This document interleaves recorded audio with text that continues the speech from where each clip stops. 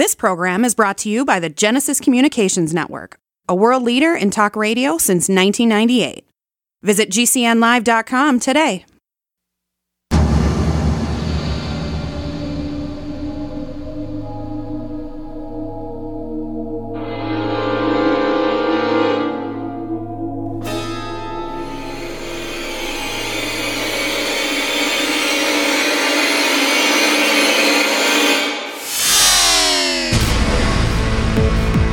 You're in the Paracast, the gold standard of paranormal radio.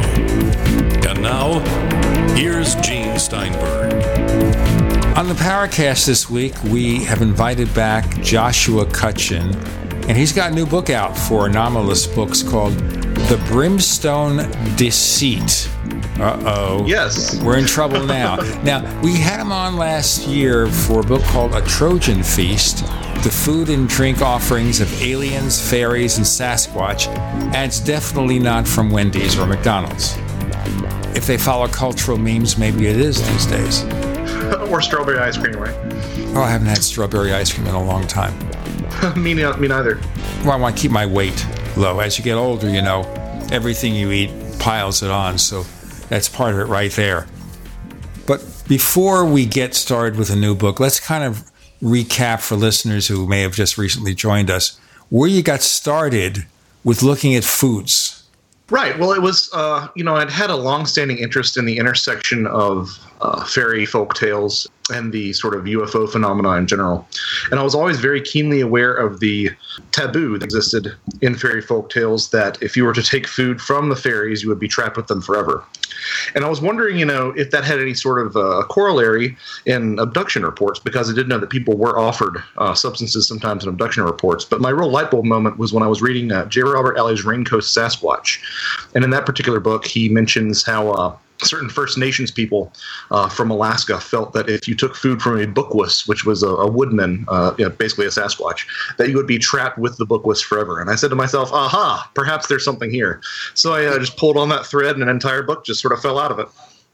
Wow. To me, it's just fascinating when you start looking at cross, phenomena and looking at those linkages and points of connection. Jacques Vallée, of course, pointed out many of them in, his seminal book, Passport to Magonia.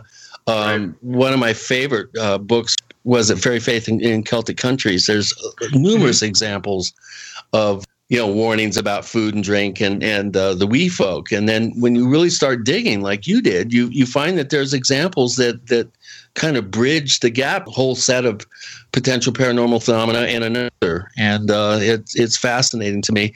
And anything that's tactile, anything that has to do with, sight, hearing, touch, smell, I think has been kind of overlooked, don't you think? You have a lot of, obviously people wanting, descriptions of events, but, seldom do you get into that whole area of, special kinds of sounds, smells, and in the case of your last book, in taste. And it's just fascinating to me. And I really applaud your approach. Well, I appreciate that. No, it's absolutely been neglected for far too long. It's kind of interesting. I remember the first time that I approached Patrick Weege with Anomalous Books about A Trojan Feast. He said, I don't know if there's enough here. It sounds kind of like a thin concept. And he came back and he's like, oh, wow, there's so much here. And sure enough, my philosophy that emerged out of that book was to look at the insignificant things that people don't tend to look at, because I think that perhaps we might get some greater insight by looking at those things. So when I started doing this book on, smells of supernatural entities of all types, again, Patrick was like, I don't know if there's much here to work on, And then once he saw my outline, it's like, oh, this is great. Go ahead. It's so great to have someone who believes in me like Patrick does. I really appreciate it. Well, Patrick is, unlike a lot of publishers, he's deeply immersed in these subjects. Now, a couple of things always come to mind to me when you say foods and smells. That is, in connection with paranormal events, the onset of the odor of burnt sulfur. Now, this is kind of like covering old ground again, but it's where things begin. In fact, one of the wacky talk show hosts on the same network we're on was saying that 2 people in American politics carry that odor. I don't want to say who they are, but where did this come? Because this goes back to the days of John Keel and earlier, where when something's about to happen, you always have this odor. Yeah, I think that everybody involved in politics smells that way, but but that's just my own personal opinion. Yeah, and they have a lot of flies surrounding them. Yeah, that's fascinating. It's really interesting. After sort of looking at all the data for a lot of different subjects, this concept of sulfur, brimstone, kept on coming back up time and again. Probably not a majority of cases, but definitely a plurality of cases, hands down. It really is ammunition for a lot of people who tend to take a more spiritual angle to the paranormal, because they can say, oh, look, these gray aliens smell like sulfur. That must mean that they're demons. I don't necessarily think that's the case, but it is interesting to see sort of a continuum of this concept of foul smells emerging from medieval times being associated with the devil, and sort of being that attribute being transferred over into demons, into gray aliens, into Sasquatch, and even into other things like Men in Black or the Black-Eyed Kids. But it's really interesting to see that sort of evolution, and I really think that perhaps one of the originations of this sort of meme or trope of sinister entities smelling like brimstone really is sort of an evolution of people in a simpler time trying to describe interactions with these Magonian phenomena. But obviously, if they're smelling that, it has to have a basis. It's not just, well, this is what they must smell like because they are this kind of creature. It is the cause there being, you've got this odor as an onset. Once you smell it, something is going to happen. Right. So that's the real question: is there any sort of extra meaning to this commonality?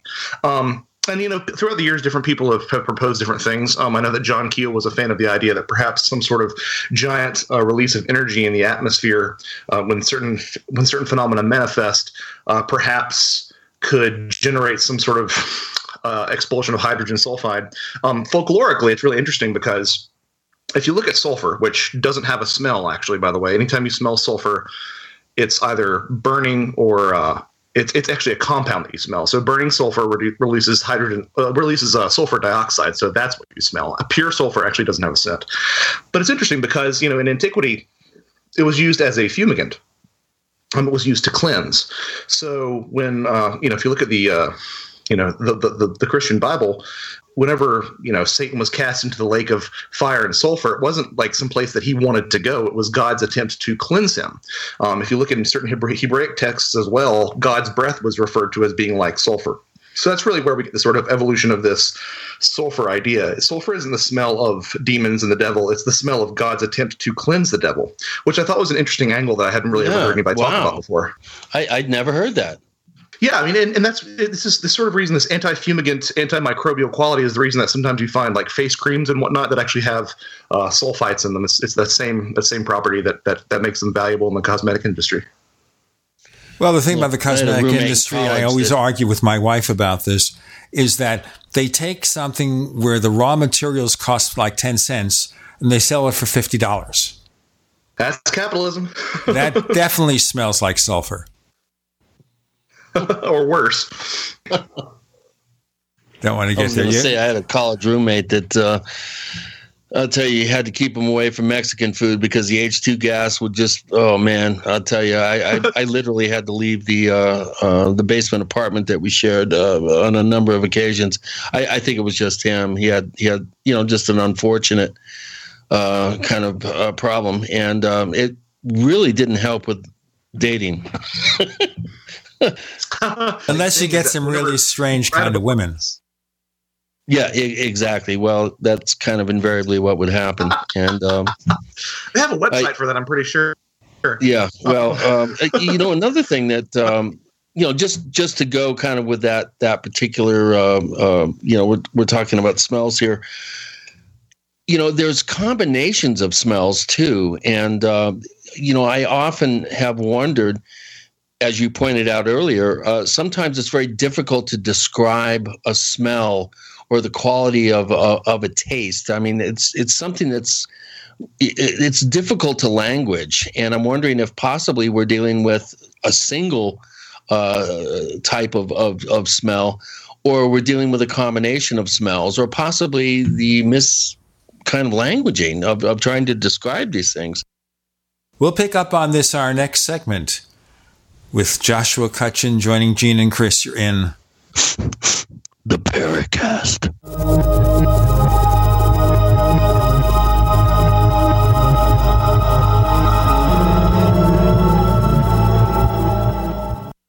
the award-winning graphic converter, the universal genius for photo editing on your Mac. Join over 1.5 million loyal users for this Swiss Army knife photo editing app. It gives you all you expect from a top-flight image editing app with tons of features, and most important, it's easy to use. Get 20% off from lemkesoft.de/Gene.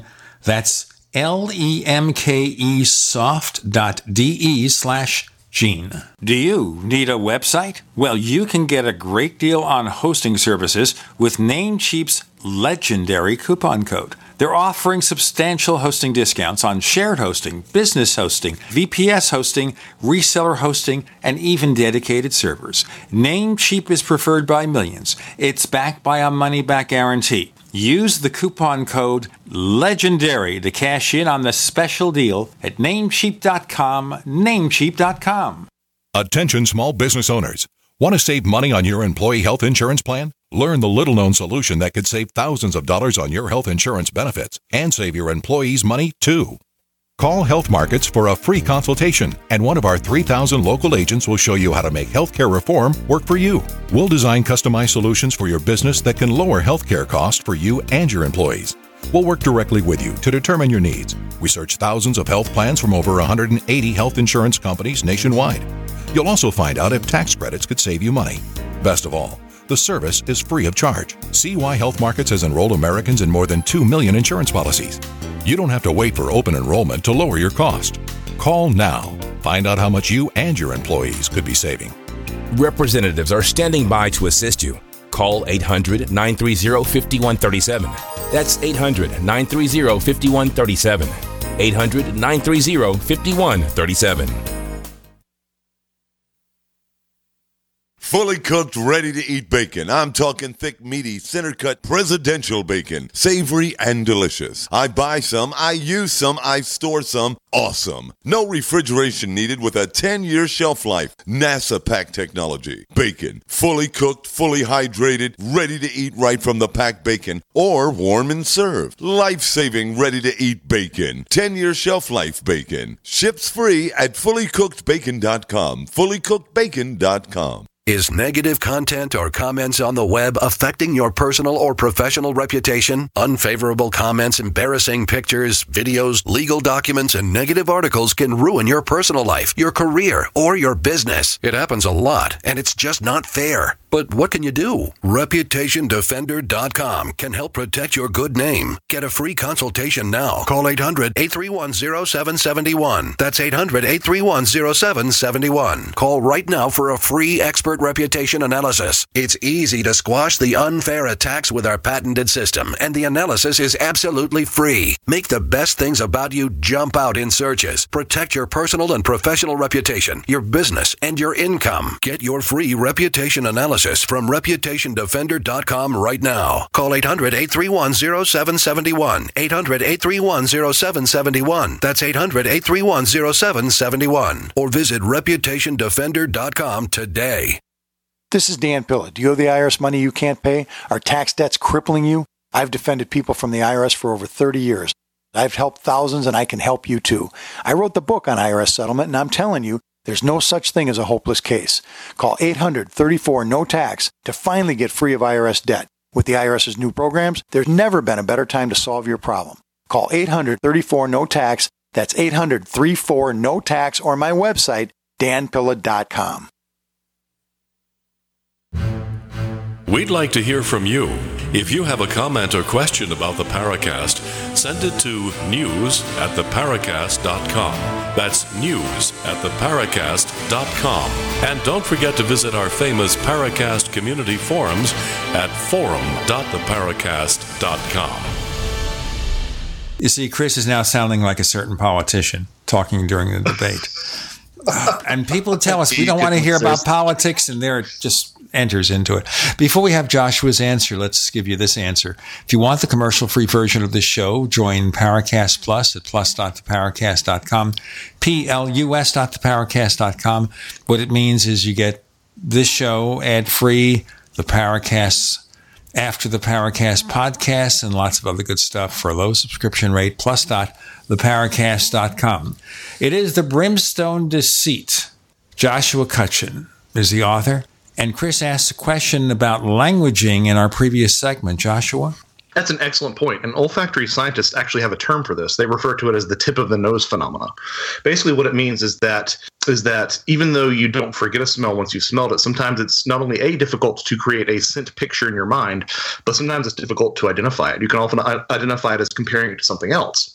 I think your idea about sort of one singular common scent does have some real basis. What was interesting to me is how often scents that aren't explicitly noticed as sulfur often have sulfur undertones for the reason that they are malodorous in the first place. Human beings are so keenly in tune with the smell of sulfur, it's almost like these things want to utilize it as a way of being noticed. For example, hydrogen sulfide, which is the rotten egg smell that is probably one of the more common scents that you find. If you were to take an eyedropper full of ink and you were to put one drop of that ink into a liquid container of a semi-truck, that's twice the concentration at which we can smell hydrogen sulfide. We can actually smell that 0.47 parts per billion, if I recall correctly. So it's one of these extreme malodorous components that we're all really hardwired to detect. And what's interesting, if you look at other descriptions that people use in the paranormal, not only sulfur, but they say, well, it smelled like decomposition. Well, there are a lot of different components in that sort of rotten meat, rotten tissue smell, but a lot of sulfur compounds are part of that. If you look at some people who in some cases say it smelled like burning rubber, a couple of UFO cases like that, well, sulfur is used to vulcanize rubber. If you look at people who say it smelled like, there I have a case from, I believe, Massachusetts that said that a UFO smelled like household gas. Well, household gas doesn't smell. We deliberately add methane thiol to household gas to make it smell, to provide a warning. Skunk spray, even the primary malodorous component in skunk spray is also sulfur-based as well. So there really is this sort of sulfuric undercurrent throughout a lot of these cases, more so than I think people even realize. Just to kind of rewind here a little bit, you said that we are able to smell parts per billion? Oh, yeah. When it comes to this particular smell, because I'd never heard that. I heard that we were able to smell parts per million, but you're saying that like a certain smell like that, we can actually even smell even less of it. Wow. Yeah, I mean, that's amazing. 0.47 parts per billion, so half of a part per billion. It's amazing. And part of the reason for that is because hydrogen sulfide is, actually a fairly toxic gas. I mean, in theory, any gas can be toxic if you're not getting enough oxygen, but hydrogen sulfide it's a real dangerous smell. The good news is that if you're smelling it in an encounter, it probably means it has not reached that dangerous threshold, because when it is above that dangerous threshold, you actually become desensitized to it and you can't even smell it at all. Oh, wow. Well, I knew that there, for instance, bloodhounds have been somehow they've calculated they're able to smell parts per trillion, and bears are another example of an animal that can have extremely acute senses of smell. I think a bear can smell something downwind up to 5 miles. Yeah, there's a statistic that I got from a guy at the Sensory Research Institute of Florida State University that said that canine noses are 10,000 to 100,000 times as acute as human noses. So if you were to take that analogy to your vision, even if it's just 10,000 times better, what you and I can see at a third of a mile, a dog could see at 3,000 miles away. This is interesting here. Since you brought that up, I was thinking about the canine species in general. When humans are confronted with this burnt odor situation, this burnt sulfur odor, how do canines react when this happens? We know it's interesting. I have a little bit of a theory that all paranormal activities smell, just perhaps they might smell at a threshold that humans can't detect, which might be a reason why pets seem to respond to paranormal activity, or why pets seem to see things that aren't there or react to things that aren't there. It's interesting. Specifically germane to the question of this sulfuric smell, it's quite common to have dogs that are trained to track that'll just sit down and stop when confronted with Sasquatch smell. I think it's interesting to couple that with the information with the knowledge that certain smells that Sasquatch are said to emanate are often used as dog repellents. Like you often hear about, a Sasquatch that smelled like ammonia or like a very strong urine smell. Well, ammonia is a great dog repellent. If you ever want a dog to not dig on a certain part of your lawn, just spray it with ammonia. Because what happens is their sense of smell is so sensitive that actually the whiff of that actually irritates their trigeminal nerve and ends up keeping the dog from digging at all. So it's interesting. It seems like there is some sort of interface between these smells and the reaction of small animals to them. Yeah, I made the mistake of trying to combat a rash of bear garbage rummagings in the town I lived in Colorado. After about the third or fourth night, I went out and sprayed ammonia on my my trash. And the bear said, well, if you're going to do that, I'm going to break into your house and go right into your refrigerator. So, oh, geez. Yeah. With me and my girlfriend in the house, she woke me up at one point and said, honey, there's something in the kitchen, and I think it's bigger than a raccoon. Sure enough, as a result, it's hard not to make the leap, but as a result of just getting fed up and really assaulting the bear's nose, because ammonia will literally render them without the ability to smell for even a day or two. The bear just basically said, well, you're going to ratchet it up. I'm going to ratchet it up right back. So, it brings up another interesting point that, we do get reports from time to time of what people describe as aliens or ETs as having an ammonia smell. Have you kind of looked into that? And do you have any theories about what that could be due to? Or how often does that crop up in your research? Again, I discussed this idea earlier about plurality versus majority. For anybody who doesn't know, if Hillary gets 51% of the vote, she's got a majority.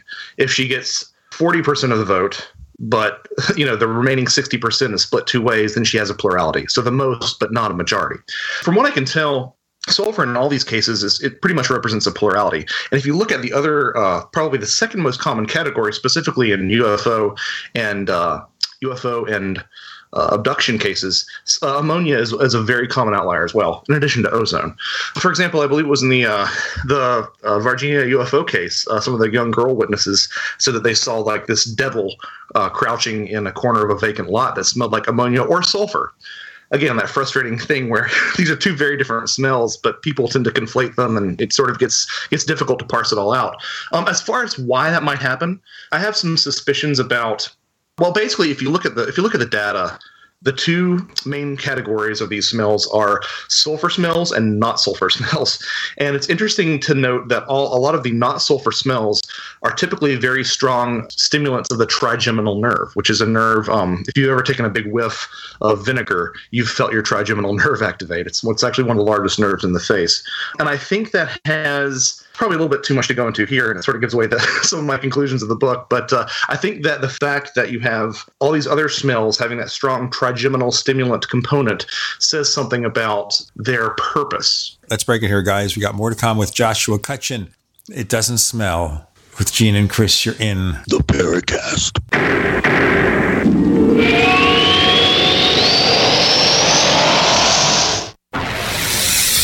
You are listening to GCN. Visit GCNlive.com today.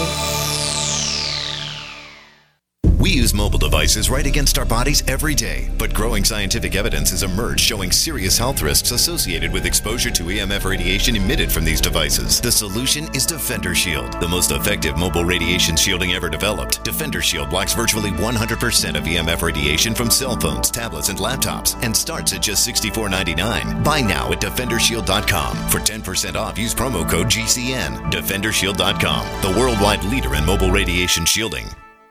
There is an affordable alternative to the high cost of healthcare that offers freedom from insurance while providing compliance with the Obamacare individual mandate. Imagine having access to quality, affordable healthcare that allows you the freedom to choose your doctor and hospital. Members can share up to 100% of necessary medical expenses, including some alternative treatments. Find out how you and your family can contain healthcare costs without giving up your freedom. Go to libertyoncall.org. That's libertyoncall.org. Are you worried about your mom or dad living alone in their house? Hi, I'm Joan London. Listen, I know how difficult it is to find senior care for someone you love. That's why I recommend a free service called A Place for Mom. They are the nation's largest senior living referral service. Call A Place for Mom today. To receive free information on senior living communities in your area, call A Place for Mom at 1-800-704-6182. A Place for Mom offers free one-on-one advice from local advisors and a personalized list of senior living communities you can visit. If you have questions about senior care for your mom or dad, there's a place for answers, A Place for Mom. Call A Place for Mom in the next 10 minutes to get your free ebook on financing senior care as well as free information on senior living communities in your area. Call 1-800-704-6182. That's 1-800-704-6182. This is a life-changing message for anyone with sleep apnea who is on the go and tired of dragging around a big, bulky home CPAP device. Now there's finally a portable device that's as small as a soda can and weighs less than a pound. You can even add a battery that's as tiny as a deck of cards. It's the Transcend Mini CPAP, and if you're one of the first 100 callers, you can try Transcend risk-free for 10 days. So call now, 1-800-441-0335. Transcend is the world's first portable mini CPAP device. It gives you the freedom to sleep in total comfort anywhere you are. Our smallest and most advanced portable design ever, Transcend is so small and so light, you can fit it in your briefcase or purse to use anywhere you go. It's FAA compliant too, so you can even sleep comfortably while flying. To guarantee your 10-day in-home trial, you must be one of the first 100 callers to call minicpap.com now. 1-800-441-0335. Again, that's 1-800-441-0335. Will the government protect your family from Iran and North Korea's newest weapon, EMP? We buy guns to protect ourselves, home, health, and car insurance for accidents. Maybe you also have food storage. But how would you keep your refrigerator running in a long-term EMP blackout? Using tested military designs, the Solarc EMP-hardened solar generator protects and powers your critical appliances for years without burying items underground or wrapping them in aluminum foil. Unlike other preps, Solarc is used every day to help offset your electric bill automatically. Visit PortableSolarLLC.com to learn how easily expandable the system is. Solarc is the most affordable and powerful solution on the market. The whole system even fits in the back of a pickup or SUV and can install in less than an hour. See for yourself why Solarc beats other off-grid systems at PortableSolarLLC.com. Don't wait for the government. Go to PortableSolarLLC.com to learn why Solarc is energy insurance for your family.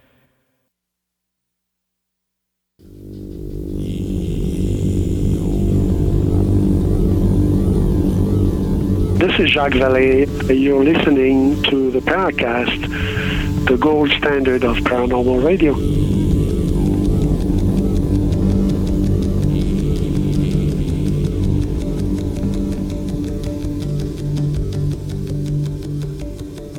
Well, this is not a malodorous show, despite what you think, ladies and gentlemen. We have a few critics out there who want to say all sorts of wacky stuff about us.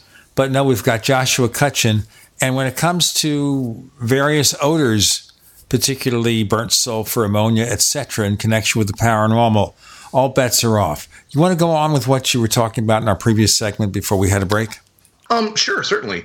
So I think that it's interesting that you have these sulfurous smells that sit at basically the opposite end of the spectrum from a lot of these other smells that are strong components of the trigeminal nerve. And I think that whenever you're dealing with any of this stuff, especially the UFO phenomena, but pretty much any of it, spirits, UFO, Sasquatch, you have to assume some degree of intentionality because, especially, again, in the case of the UFO phenomena, whatever it is, it's very much in control of how it's seen and how it's noticed, etc.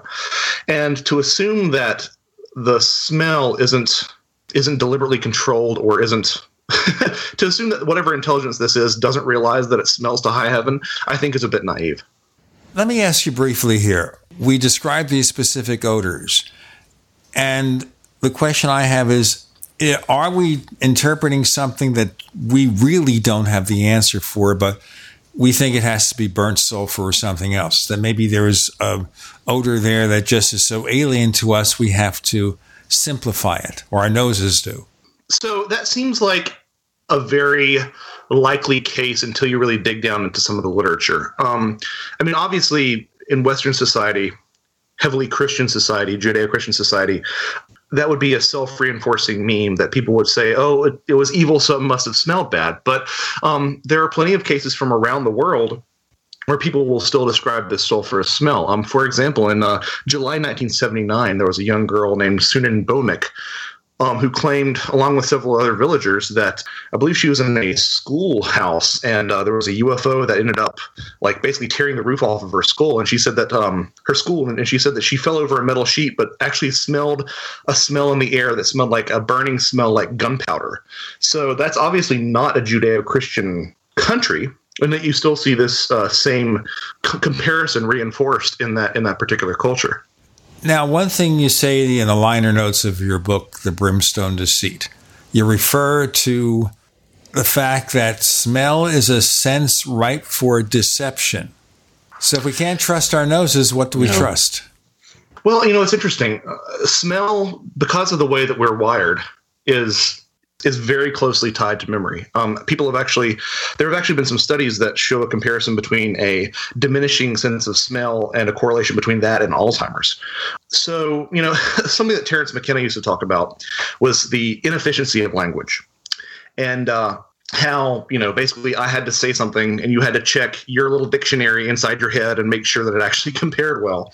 And as a counter to this, he suggested telepathy or some sort of visual medium. He often invoked the idea of the octopus, which can change texture and color, etc., to sort of wear its feelings on its sleeve. That's a good solution. It's not the best solution, though, because if you think about the way that smell would interface with communication, it would just cut straight to your emotional center. You wouldn't have there would be no barriers with that. And so in that case, if an intelligence were able to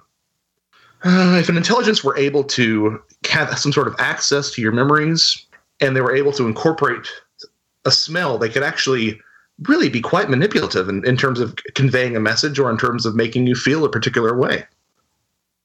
Yeah, that's a really good point. And I think when I'm thinking about the whole concept of memory and smell, obviously the first thing that a person does is think back, well, what's the earliest thing I can smell? And I can literally identify the earliest, kind of memory that I have actually as a very, very young child.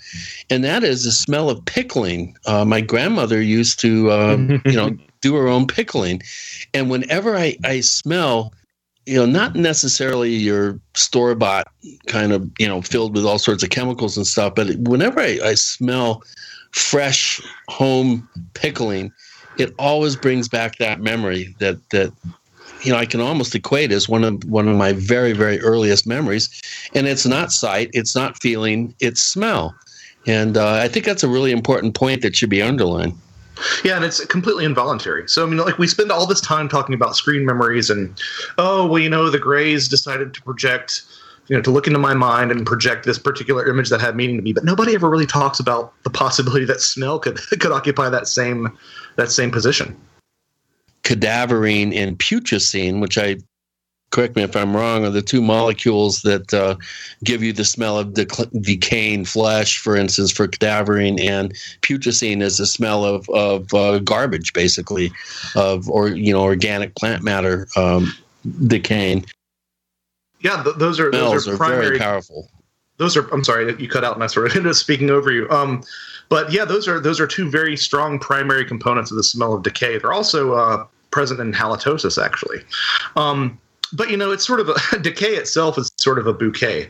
You've got cadaverine, you've got putrescine, you've got methanethyl again, dimethyl sulfide, dimethyl trisulfide, and hydrogen sulfide because of the way that the body breaks down. So again, you see these sulfuric components. Two other components that are interesting in sort of that decay smell are skatole and indole. I'm not sure if you're familiar with either of those, but say that again. Skatole and indole. So skatole is interesting because not only is it one of the reasons that feces smells distinct, but it actually is a strong component in jasmine. And wow. if you have just a little bit too much skatole or indole in your jasmine scent, it sort of tips to the other way and it ends up smelling fecal. Which, of course, raises a whole host of other questions because one of the most common spirit smells, ghost smells, are women's perfumes, and a lot of cases have jasmine. And at the same time, you have these decay, fecal smells too. So the line starts to blur.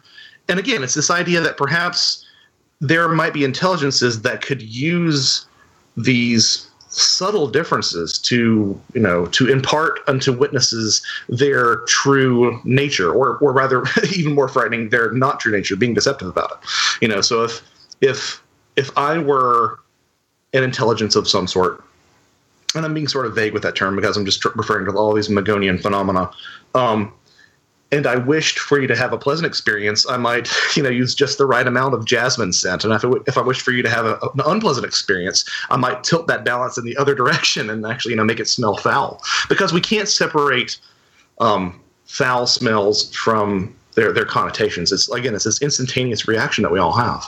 So you're trying to control people with their noses.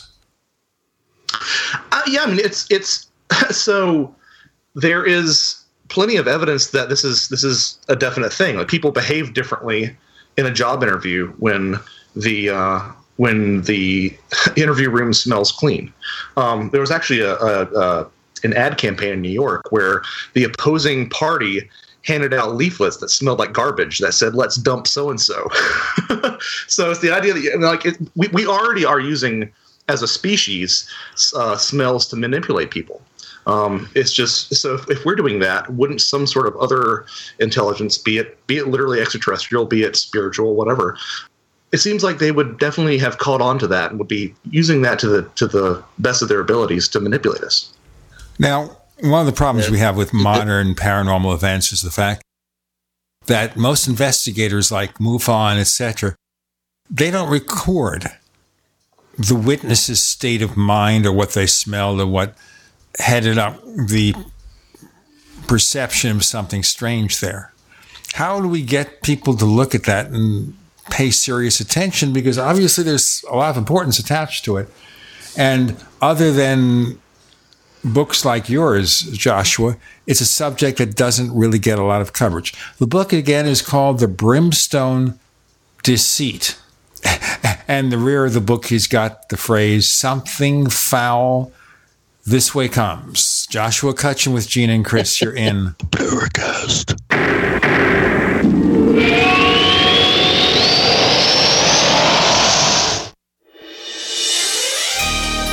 Thank you for listening to GCN. Be sure to visit GCNlive.com today. We also have swag. We have all these exclusive Paracast things that you can buy. We've got 60 or so different items, and entails T-shirts, sleeves for notebook computers, iPad cases, mouse pads, the Paracast Jumbo tote bag, all sorts of T-shirts and jackets and stuff like that for men and women. We have a Paracast aluminum water bottle. All this stuff, you go to store.theparacast.com, store.theparacast.com.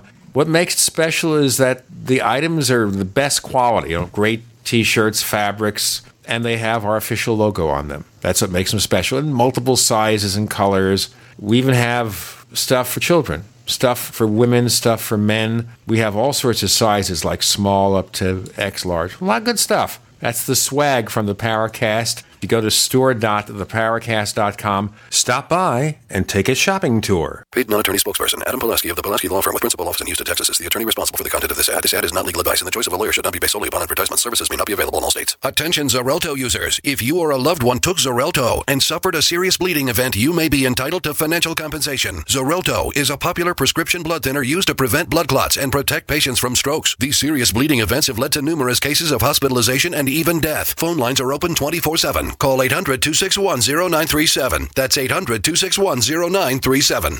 Water is the single most important thing your body needs, so you want to be sure it's the best for you and your family. Since 2005, thousands have depended on Berkey purified water. The Berkey Guy provides the lowest priced filtration systems in every size. For incredibly delicious water now and in an emergency, get to GoBerkey.com or call 877-886-3653. 877-886-3653. GoBerkey.com.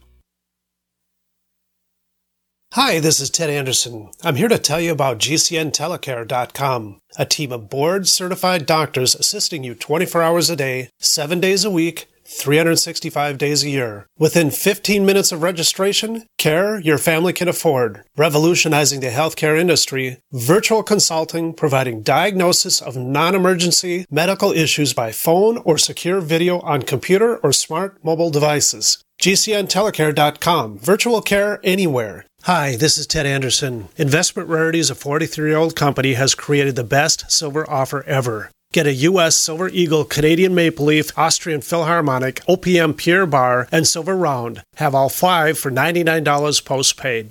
You heard me right, 5 ounces of silver below cost. No credit card fees, free shipping. Just $99 and you'll have a great start on what it takes to survive even the worst economic storm. Act now and receive Jim Cook's exclusive paper explaining how it's possible to make a fortune in silver today. Don't miss this opportunity. Call 800-328-1860. Read how the above-ground supply of silver has dropped below even gold. The secret is being suppressed. The price could explode at any time. Call today at 800-328-1860. Get 5 ounces of silver for only $99. Find them on the web at investmentrarities.com or call 800-328-1860. Call now before it's too late. 800-328-1860. Has neck, back, or shoulder pain got you down? Go to sunshine-pillows.com and get soothing comfort, support, and pain relief fast. Their microwavable heat therapy pillows and wraps treat neck and shoulder pain, reduce stress, and relax the soul. An ergonomic pillow from Sunshine Pillows supports your head and neck on long trips or when simply resting at home. Be good to yourself. Visit sunshine-pillows.com. Sunshine-pillows.com.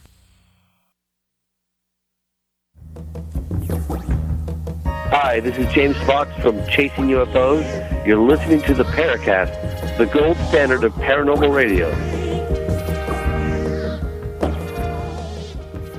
Chris is really busy there trying to find a way of saying the Paracast that conveys an odor.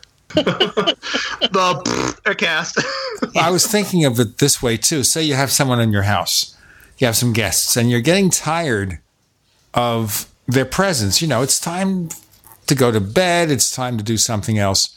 You want to get rid of them in a subtle fashion. So what? You spray some odor-producing substance? Well, in theory, but then again, you've got this adaptability that we have. Anybody who's ever entered a stinky room knows that after some time, you don't notice the stink anymore. Yeah, it's true. You become inured to it. You become used to it.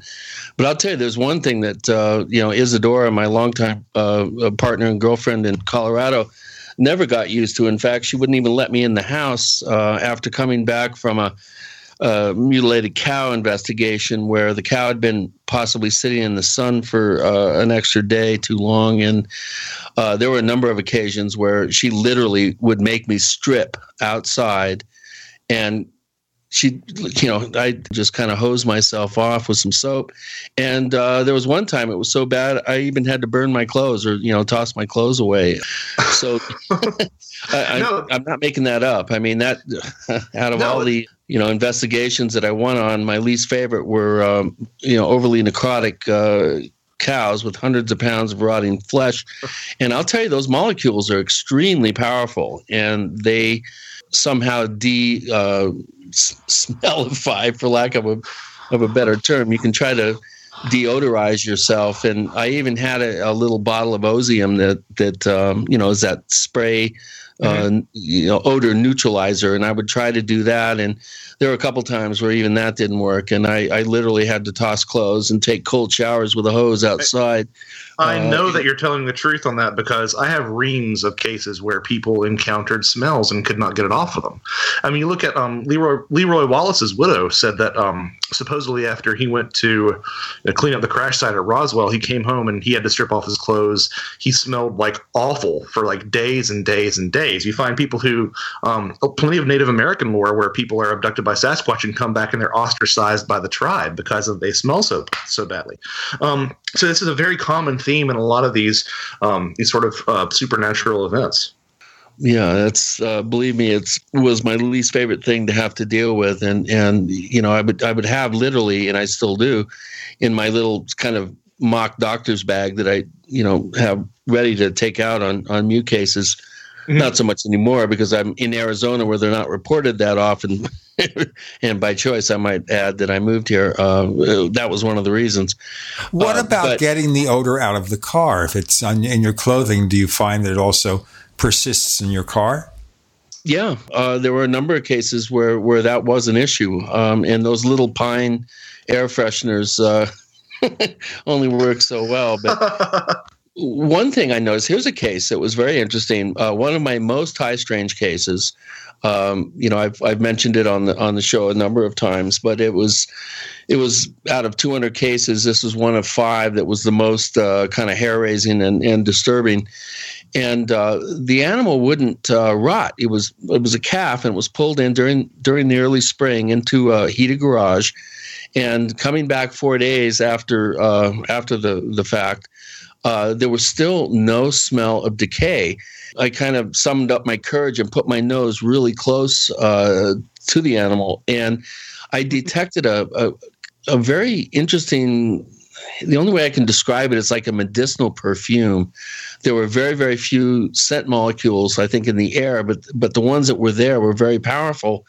And when I was driving away a couple 3 hours later, I noticed some hay that was on my chest, and I kind of brushed it off, and I got a slight whiff of this medicinal, like a disinfectant perfume is the only way I can describe it. And there again, we go into the languaging problem.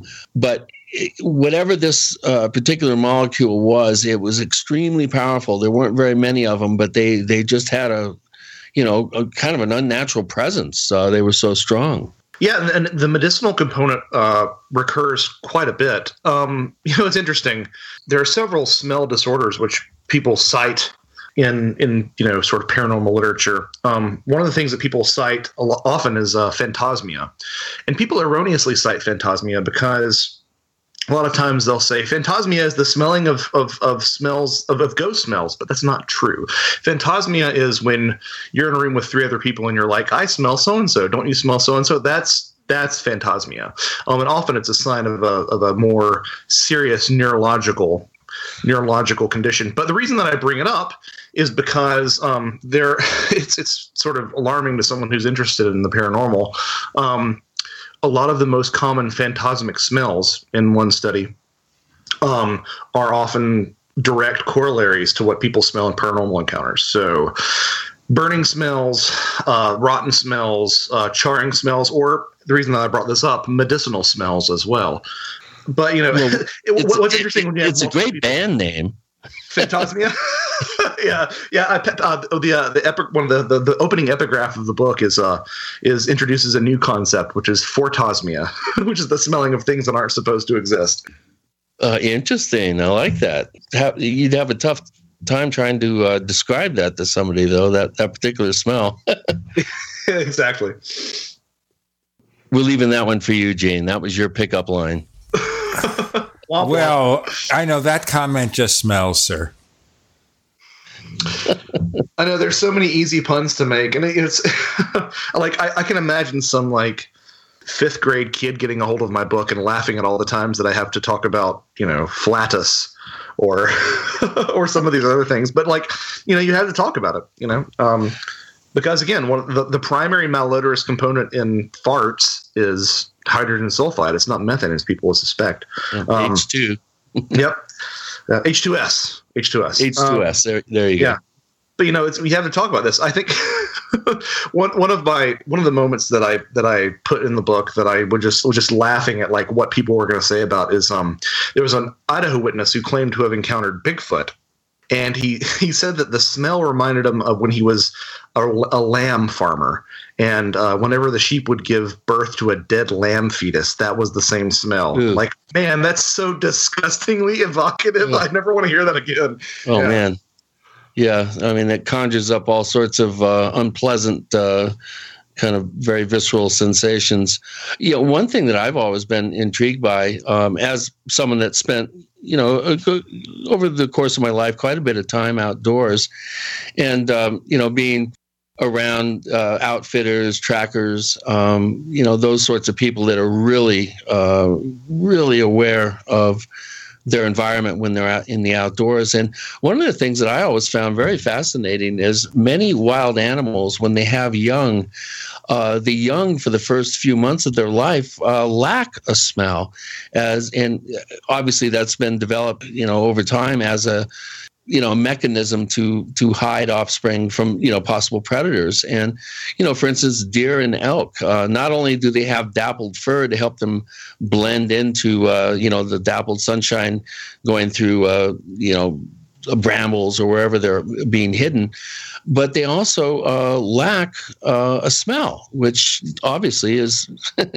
increases their chances of, making it through those crucial few months at the beginning of their life. So I'm sure the reverse is true too. And I really am intrigued by the whole concept of smell being used as a form of manipulation or a form of subterfuge by whatever intelligences are behind some of these types of phenomenal events that we're talking about. And I guess if you can hide your baby with a lack of smell, you could basically if you can hide the smell of your offspring as some sort of defensive mechanism, to program in smells could be very, very nefarious in terms of taking people and, in almost a subliminal way.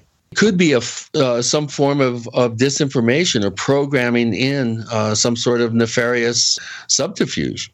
Excellent point. Yes, indeed. An excellent point. And we'll have many more excellent points in a moment. Please check out plus.theparacast.com. Once again, that's plus.theparacast.com. That is the road to the Paracast Plus, our premium subscription service. For a low fee, we give you the commercial-free version of this show after the Paracast podcast and all sorts of other goodies. And if you go for a long-term membership, you even get a selection of free ebooks at plus.theparacast.com. Leading us astray by smell with Joshua Cutchin, the Brimstone Deceit's the book with Gina and Chris. You're in.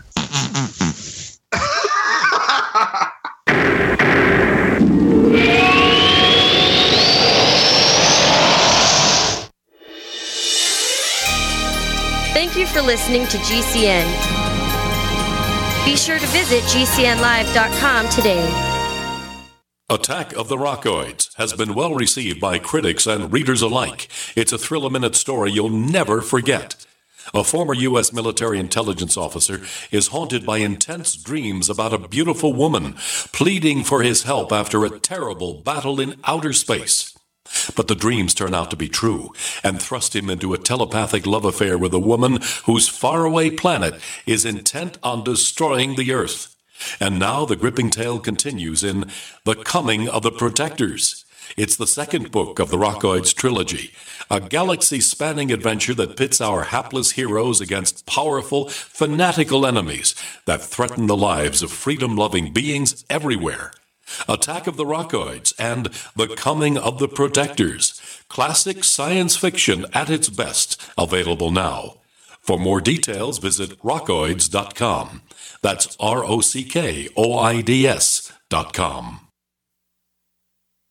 By now you know that wireless technology like cell phones do in fact pose dangers to the health and privacy of everyone. Block-It Pocket's wide range of products are unmatched in providing the protection you deserve. No scare tactics, just common sense. BlockItPocket.com offers quality American-made options to alleviate and eliminate these invisible dangers. Learn more at BlockItPocket.com or call 888-315-9618. BlockItPocket.com, enhancing health and privacy. Bad theater seats, cheap Halloween masks, my apartment, all things with obstructed views. Add to these, large trucks and buses. 18-wheelers and large buses have big blind spots, and like my apartment, they don't always have the best view.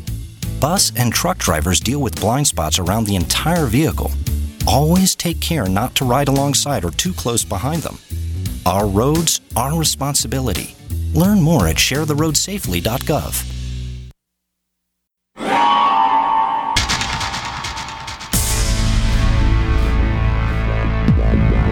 Welcome back to the Paracast, the gold standard of paranormal radio. And now, here's Gene Steinberg.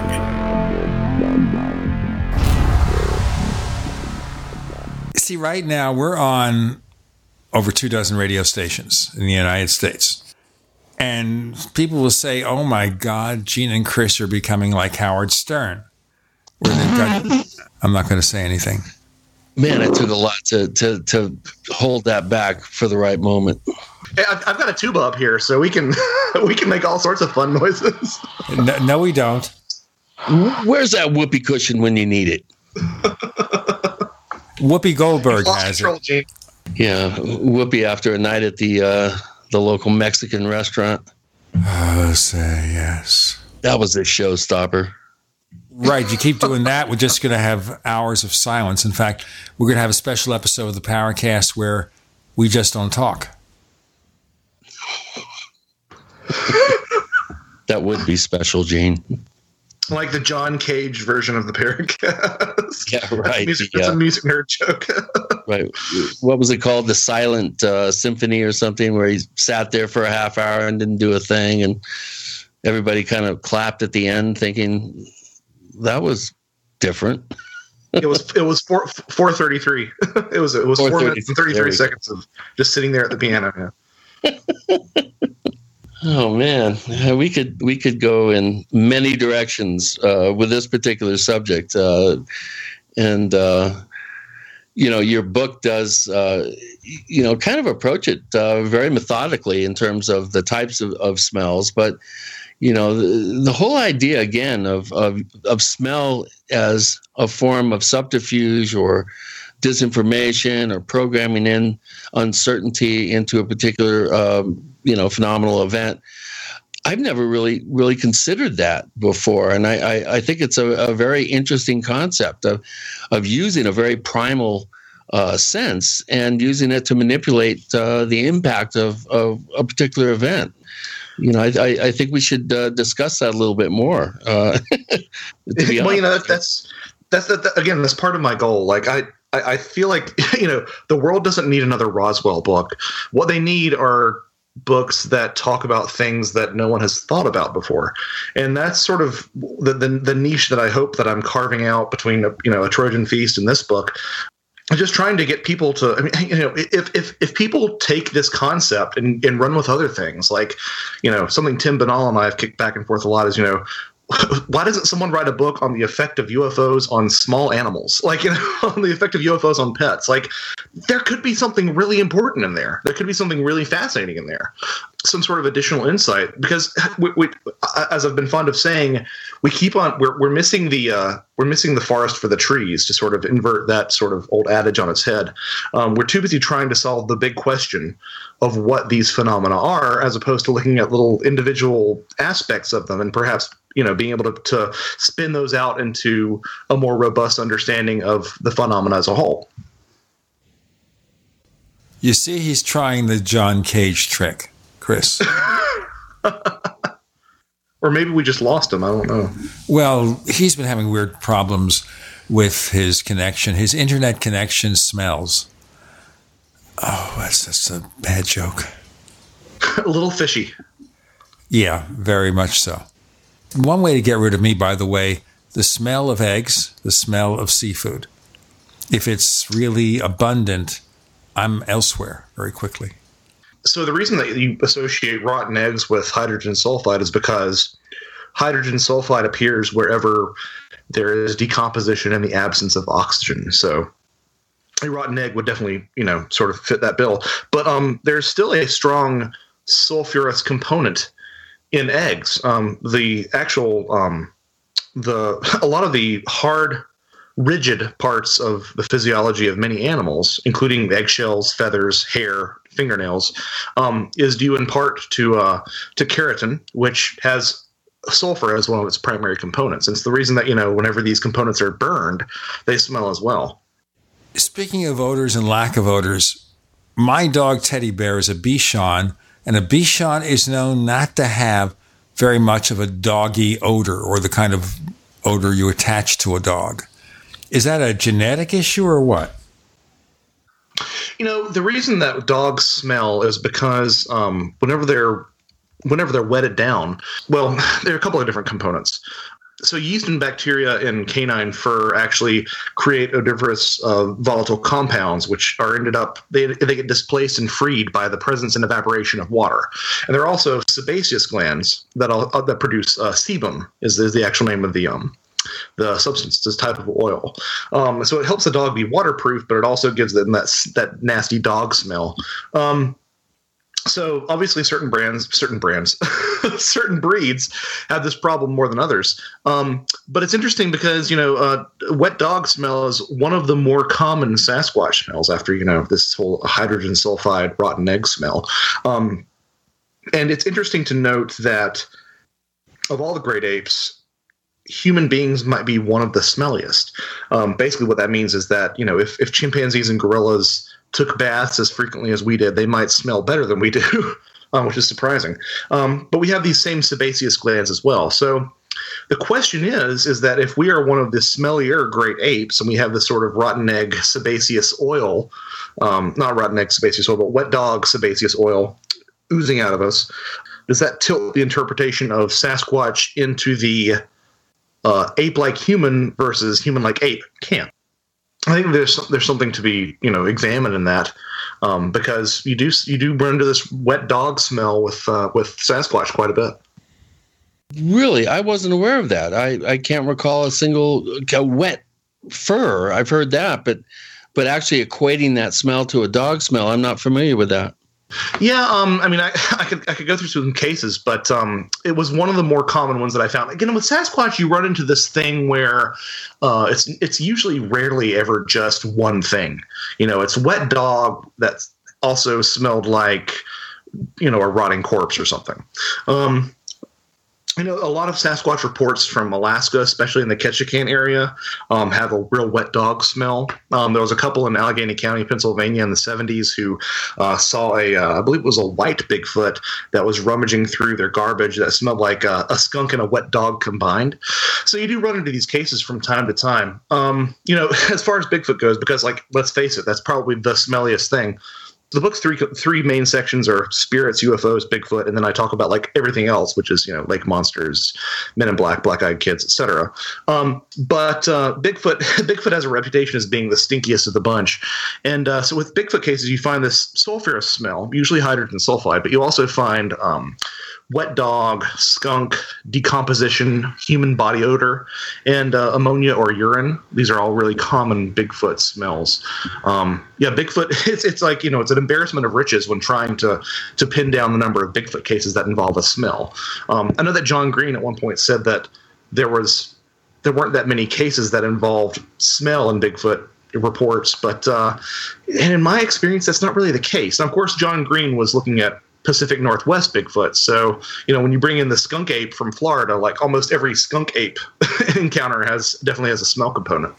Is it partly because people don't ask that question? I wouldn't doubt it. I wouldn't doubt it at all. Because we tend to undervalue smell in a lot of cases.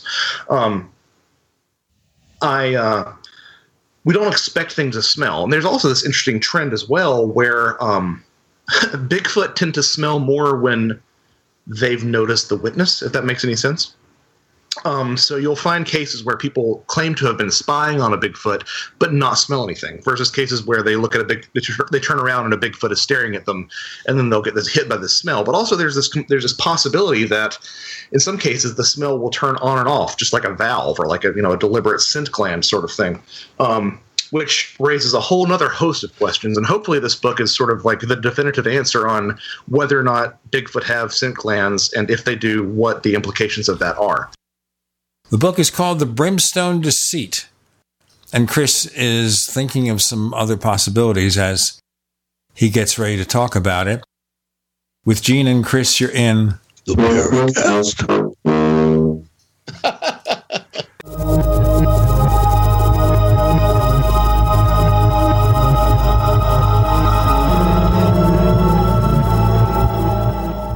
The award-winning graphic converter, the universal genius for photo editing on your Mac. Join over 1.5 million loyal users for this Swiss Army knife photo editing app.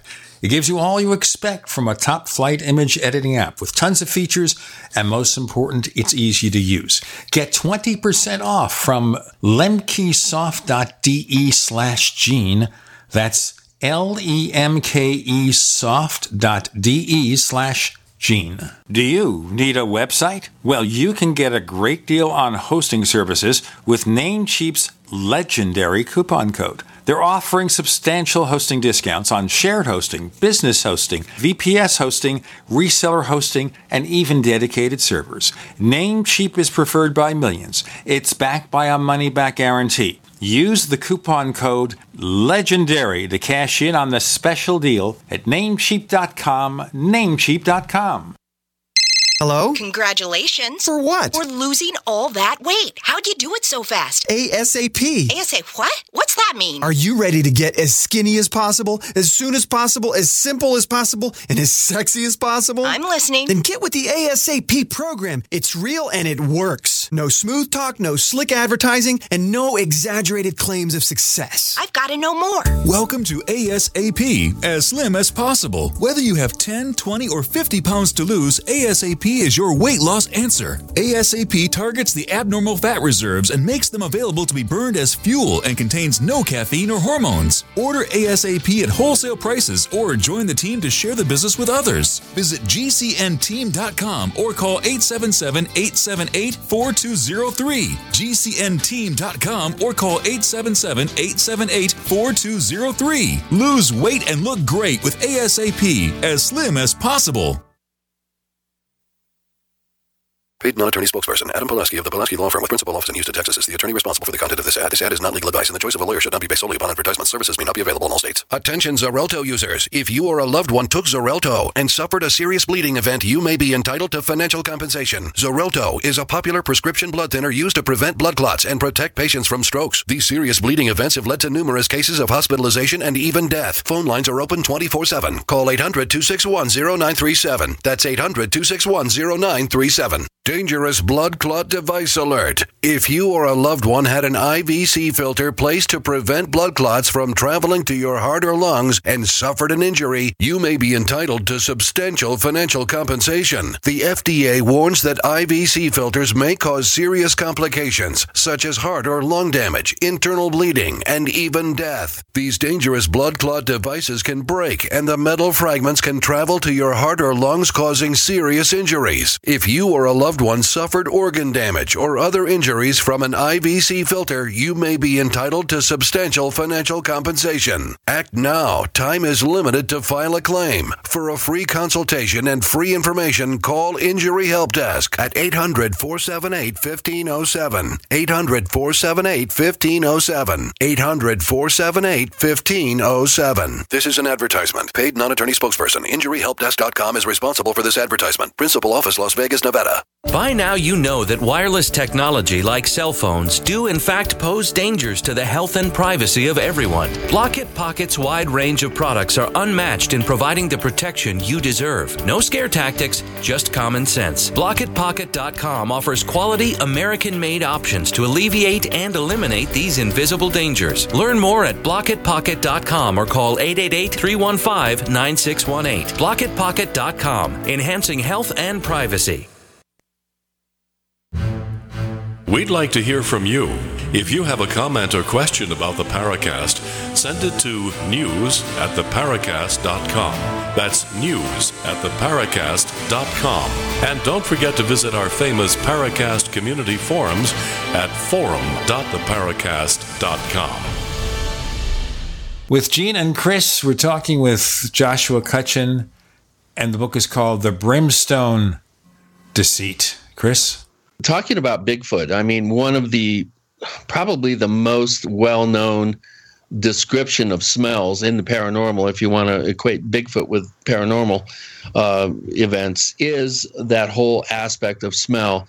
And from personal experience, I've recounted my particular 1979, whatever this thing was, and it was one of the most unique, nastiest smells that I've ever smelled. And it was not a single smell. It had, I'm thinking back on it. It had various components to it, And, besides the body odor, kind of almost a feces type smell combined with sweat, skunky, very cloying, like human skunk is the only way I could really. A skunk man. So, yeah, like a skunk ape or a skunk man. Exactly. Yeah. And, I'm wondering, thinking back on that experience, it seemed like something that was naturally there, that the wind shifted possibly, or the breeze shifted at the right moment so that myself and my buddy could smell it. But I'm wondering, could these actually be smells that are selectively triggered on and off? Are we dealing with something that is just a byproduct of the creature's presence, or is it actually a component that they're able to use, and like you just mentioned in the previous segment, almost turn it on or off? Where do you go with that? How do you feel about that? Is there any indications that you have that this could possibly be something that could be turned on and off at will, and possibly even different aspects of a smell or combination of smells could be utilized as some sort of willful defense mechanism? That's an excellent question, and to sort of give you some idea of my line of thought on that, I had to sort of backtrack a little bit to the UFO topic. There was a gentleman by the name of Antonio F. Rulon who wrote one of the first papers on UFOs and smells. It's a great work. I recommend it in the acknowledgments section of my book as like required reading, like a required companion piece for this book. But he put forth several hypotheses to describe the sort of possibilities of where smells and UFO encounters came from. The environment, is it the object's effect on the environment? Is it purely from the object, et cetera?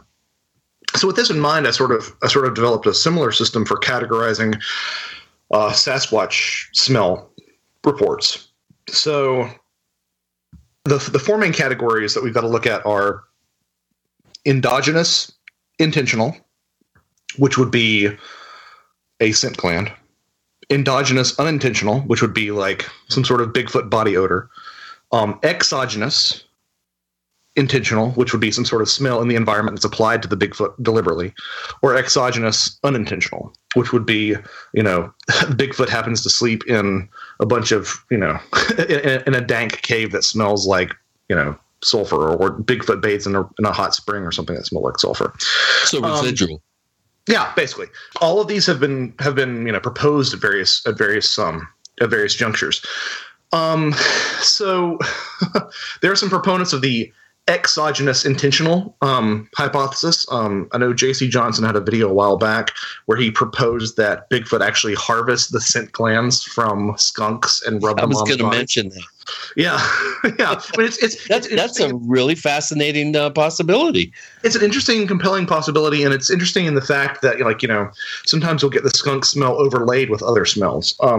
So I definitely make a point to address that. But as far as scent glands go, so the question isn't whether or not Bigfoot has a scent gland. If it's a mammal, it has a scent gland. Like, we have scent glands ourselves. The real question is, A, is it strong smelling? And B, is it voluntary, right? Usually, generally speaking, when we think of scent glands, we think of the mustelids. So we think of minks and wolverines and skunks, etc., that have some sort of degree of control over their particular physiology. But there's an emerging field of research of scent glands in primates. It's becoming very apparent in recent research, like literally like the past 3 years, where Bigfoot gorillas have been noted to be able to control certain scents that they release in certain contexts. So either conversing with other dominant males or being frightened. But as far as a deliberately released scent gland, a deliberately controlled scent gland for a primate, the evidence is kind of sketchy. And of course, then you have this other question that sort of arises, which is why would Bigfoot need to warn somebody away? Because they're 8 or 9 or 10 feet tall. Like, I think they can take care of themselves without this frightening something away with scent. But you've got to look at the literature where sometimes they don't smell. Sometimes people will notice that Bigfoot scent like suddenly hits them and suddenly goes away. There seems to be a very deliberate component to that. I think part of the time this might be, I'm on the fence as to whether or not Bigfoot is a biological entity or something stranger. And I think part of the time it might be one answer. The scent gland hypothesis might be correct, but some of the other time I think that there might be something stranger going on. Yeah, and the whole idea of being able to control not only the very idea that Bigfoot can control the types of smells that emanate from them is very intriguing. I don't really see enough evidence in the the literature to make a determination like that, but based on just a handful of cases that I've been involved with, which didn't involve smell, and my own personal experience, I think it would be very, very difficult to determine that. But the very idea that an animal could selectively emit various qualities of odor or types of odor is intriguing, and I think it deserves some attention. Well, even stranger. I'm sorry, even stranger. Some people have cited numerous smells in the same encounter, so it's almost like they have this sort of database of smells to choose from, which would explain the discrepancies between different encounters. But there's definitely there's not a biological. I'm not familiar with that. So there's not a biological precedent for that, at all. But there was a case, I believe it was, I'm trying to think. It was in Christopher Noel's book. Not Noel's, not Chris Noel's, the guy who runs the Secret Sun blog, but Christopher Noel is his name, or Noel. There was a Sasquatch habituator who said that while mowing her lawn, she got the body odor smell, she got the skunk smell, she got the dead body smell in quick succession. You know what? I'd be running out of there real quick. We've got to do our break, and then we'll look more about odors from mowing the lawn with Gina and Chris and Joshua. You're in the Paracast.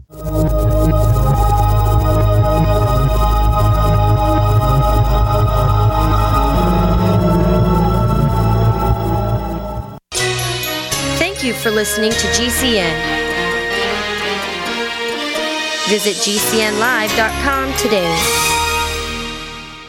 Has neck, back, or shoulder pain got you down? Go to sunshine-pillows.com and get soothing comfort, support, and pain relief fast. Their microwavable heat therapy pillows and wraps treat neck and shoulder pain, reduce stress, and relax the soul. An ergonomic pillow from Sunshine Pillows supports your head and neck on long trips or when simply resting at home. Be good to yourself. Visit sunshine-pillows.com. Sunshine-pillows.com. We use mobile devices right against our bodies every day, but growing scientific evidence has emerged showing serious health risks associated with exposure to EMF radiation emitted from these devices. The solution is Defender Shield, the most effective mobile radiation shielding ever developed. Defender Shield blocks virtually 100% of EMF radiation from cell phones, tablets, and laptops, and starts at just $64.99. Buy now at DefenderShield.com. For 10% off, use promo code GCN. DefenderShield.com, the worldwide leader in mobile radiation shielding. My name is Lee and I'm 41. I've been using One World Wave for 2.5 years now. I suffered a bulged L4 and L5 disc from a car accident 3 years ago, and since that time I've been unable to walk long distances, do any minor lifting, or just normal activities with my children without having severe back pain. Since I've started using One World Way, I've been able to walk more, engage in activities with my children, and have less lower back pain. One World Way has helped me regain back my strength, confidence, and have a healthier life. I've noticed a weight loss of about 20 pounds, my A1C dropped 2 points, and I have more energy now. One World Way has helped me regain back my life. The results for clients on One World Whey have surpassed the results for most any other supplements, as well as all other whey protein powders. One World Whey is non-denatured and frequency encoded. We believe the frequency encoding increases your body's production of glutathione and energy production. Call 888-988-3325 or visit oneworldwhey.com. That's oneworldwhey.com. Hi, Peter Vaccaro for ParanormalDate.com. Are you looking for love in all the wrong places? Now you have a chance to change that. by signing up for free at paranormaldate.com. This incredible dating site puts people of like minds together. People who are interested in the strange, the unusual, mysteries, ghosts, UFOs, and the afterlife, and so much more. ParanormalDate.com was developed for you, people seeking a viable alternative to the other dating services. You can join for free by going to ParanormalDate.com, and if you decide you like it and want to connect with people, use the code GEORGE for a substantial discount. Mark Rawlings, president of ParanormalDate.com, says so many people hunger to share their experiences about the paranormal, the unexplainable, or the afterlife, and so much more, and this is the source for them to meet and share that common interest. So sign up for free at ParanormalDate.com, ParanormalDate.com, and use the code GEORGE if you decide to connect with someone you like. Warning, if you've recently declared bankruptcy, you're going to want to change the station, because there's an alternative to bankruptcy, and it could be faster than you'd ever think possible. But if you've already declared bankruptcy and have missed this opportunity, you'll want to change the station now. Here it is. Right now, the company that has resolved more credit card debt than anyone in the U.S. may be able to settle your debt too. You could reduce your debt with one low monthly program payment. If you call right now and qualify, Freedom Debt Relief will show you how low your monthly program payment could be for free. Call now, 1-800-557-3965. That's 1-800-557-3965. If you're struggling with debt, this could be your answer. And the bigger your debt, the more money you could save. To find out for free how much of your hard-earned money Freedom Debt Relief could help you save, call now, 1-800-557-3965. 1-800-557-3965. 1-800-557-3965.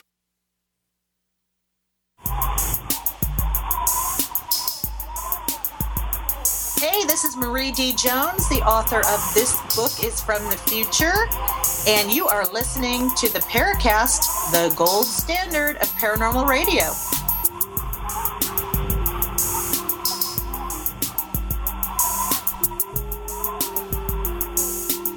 Well, this is not the most malodorous episode of the Paracast ever. We've had some pretty screwy guests over the years.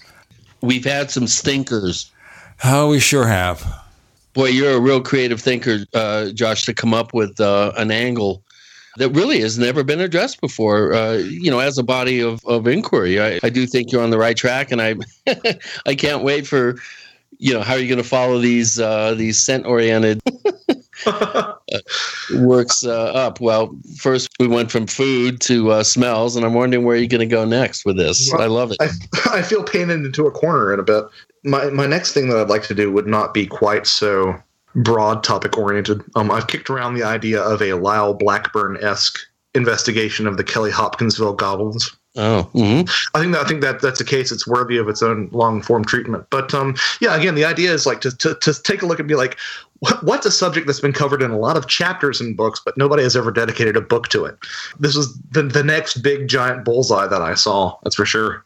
We've been talking about a lot of rather questionable in terms of positive or negative.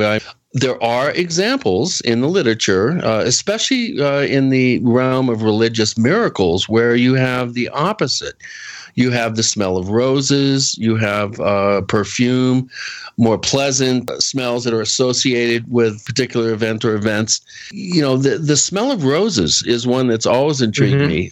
The whole idea of stigmata as often has been described as having the scent of roses. Have you encountered any sort of research that would kind of a leg up on why that is? Absolutely. I mean, so there's this concept in olfactory research that is called hedonics, which is the idea that the associated feeling or sensation with a scent. So garbage evokes revulsion, unless you're a garbage man, and it invokes, the cha-ching, the scent of money. Bacon invokes hunger, unless you're a vegan, in which case it, evokes revulsion again.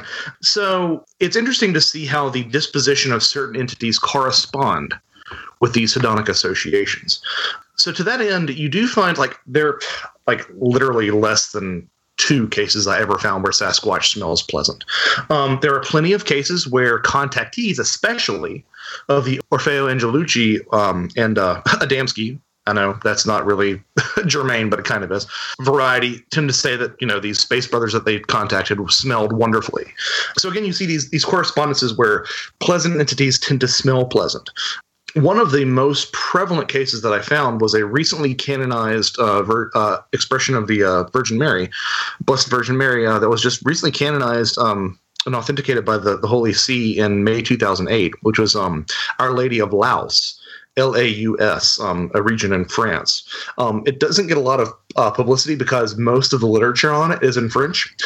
But there was a young girl who in 1664 claimed to have met the Virgin Mary, and she was told to go to the town of Laus and find a chapel from which a sweet perfume came, and it was the odor of roses and flowers. And it was documented by people of the time to the extent that, people were encouraged to, build sculptures, and to this day, people are discouraged from bringing flowers into the actual side of the church because they're afraid that will conflict or make people misidentify the fragrance of the flowers with the fragrance of the Blessed Virgin Mary.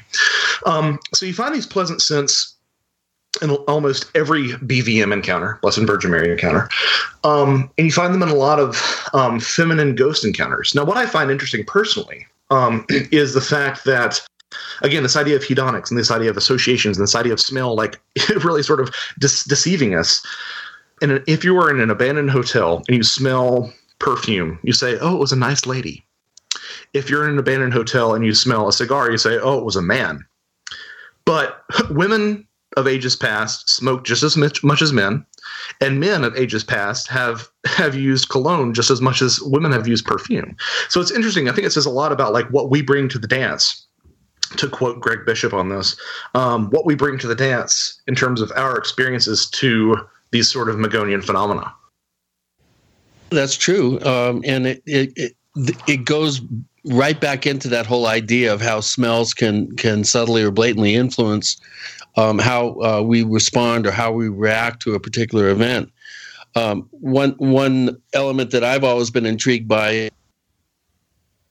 is the Tom Robbins book, Jitterbug Perfume, where it's a fictional book, obviously a novel, but it's all about Pan trying to stop from disappearing from reality. He's being forgotten. He's becoming passé. And a perfumer, or I'm not sure what that term is, but this woman, if I remember correctly, figures out that Pan, his scent is actually a fixative that will help a particular combination of scents last longer, for hundreds of years. Sperm whale puke, ambergris, was used as a fixative to fix the smell, the combination of smells for perfume. And it's a really fascinating book, just as a novel, but the whole idea of a ambergris or some sort of fixative in a combination of smells that would keep them combined. And correct me if I'm wrong, Josh, if I got this right. But that whole concept to me is very intriguing, and the whole idea that, for the sake of those who haven't read the book, that Pan, which is kind of a fairly neither positive or negative, generally with a negative connotation, should have this.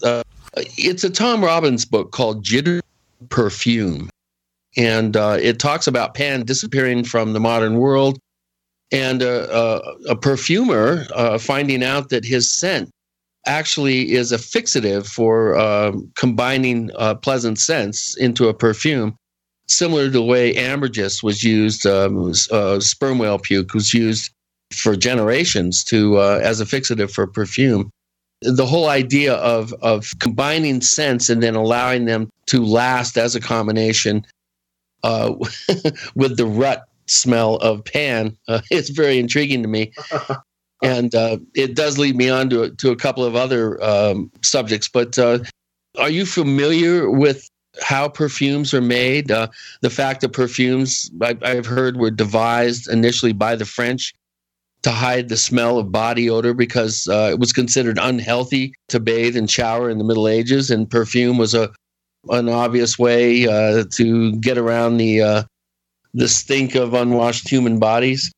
Yeah, it's really interesting that you mentioned that. I'm looking at a book on my shelf called Scent. It was translated from French.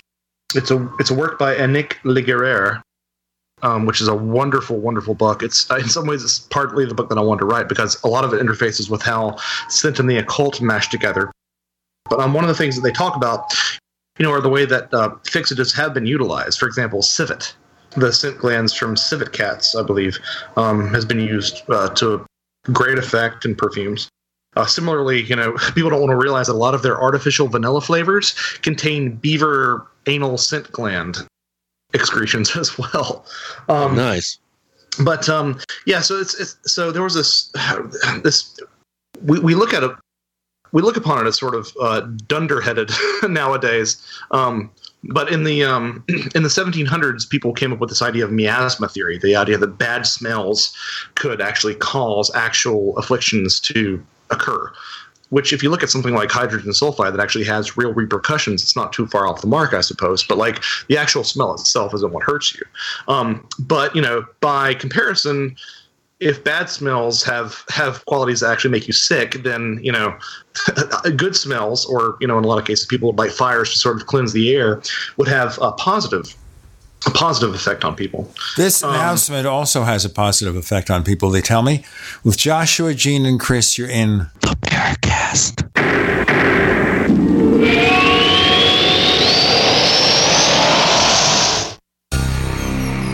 Thank you for listening to GCN. Visit GCNlive.com today. We also have swag.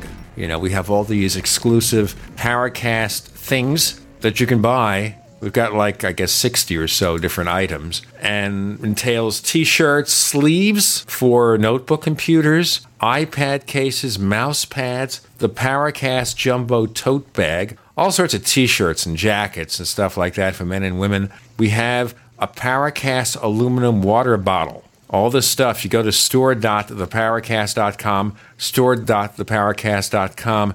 What makes it special is that the items are the best quality, great t-shirts, fabrics, and they have our official logo on them. That's what makes them special, in multiple sizes and colors. We even have stuff for children, stuff for women, stuff for men. We have all sorts of sizes, like small up to X large. A lot of good stuff. That's the swag from the Paracast. You go to store.theparacast.com, stop by, and take a shopping tour. Hi, this is Ted Anderson. I'm here to tell you about GCNtelecare.com, a team of board-certified doctors assisting you 24 hours a day, 7 days a week, 365 days a year. Within 15 minutes of registration, care your family can afford. Revolutionizing the healthcare industry, virtual consulting providing diagnosis of non-emergency medical issues by phone or secure video on computer or smart mobile devices. GCNtelecare.com. Virtual care anywhere. Diabetes is at war with your circulatory system. Fight back with Cardivite. Cardivite is a dietary supplement containing powerful herbs for circulation and healthy cardiac function. Improve your energy, stamina, and mental acuity. Reduce swelling, cold hands, and risk of amputation. Get your blood flowing with Cardivite. This 5-star rated product was developed by a diabetic pharmacist and is available online at www.getbloodflowing.com. That's www.getbloodflowing.com.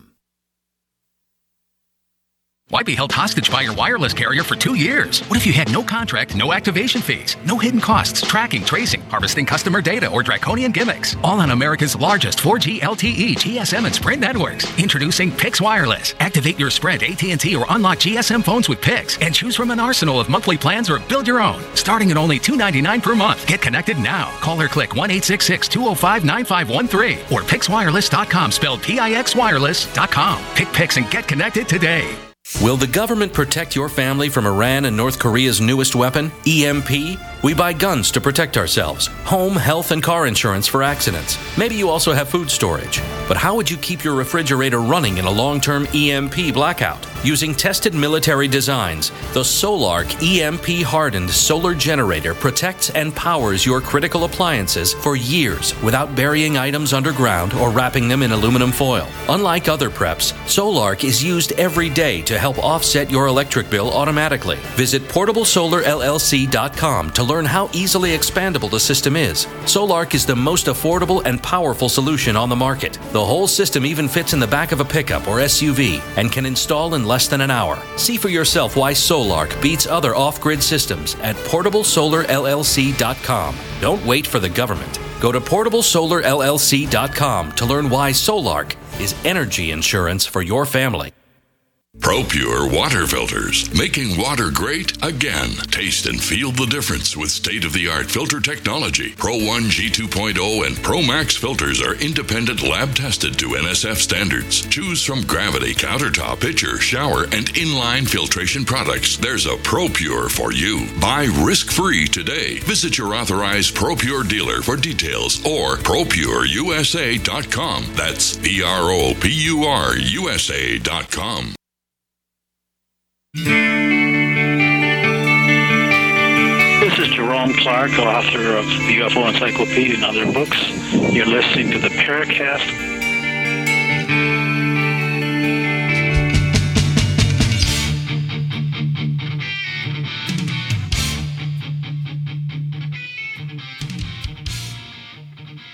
We continue. Chris O'Brien, by the way, is having his usual difficulties with Skype, so if he seems to be a little distorted, it's not the logic, because his logic is never distorted. It is the horrible Skype connection that we have to continue to put up with.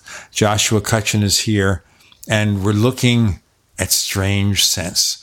So let me ask you here, since we focus so much on nasty odors, do pleasant odors have a curative effect?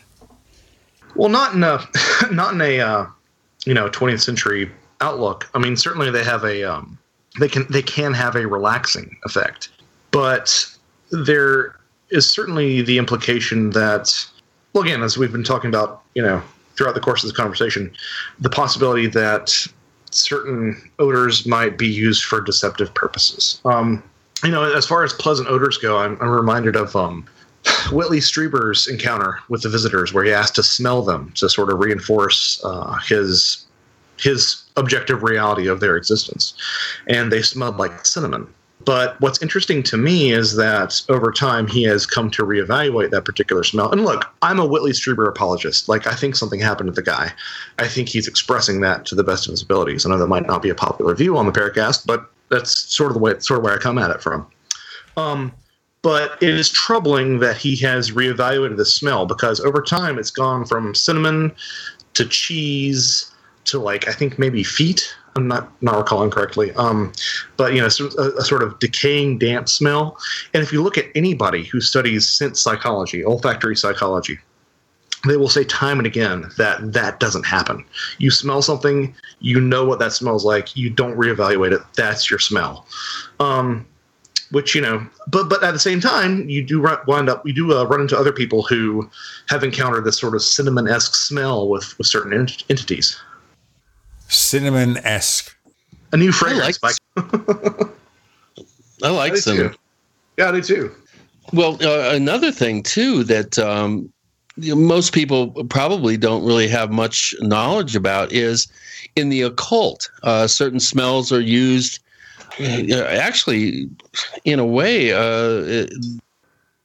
incense is used to crown a new head of state, a new king or queen in England, as the same scent is used to, I'm not sure what you call it when you make a new pope, crown a new pope. Abermelon, which is a form of incense from the Middle East, which is a combination of frankincense, myrrh.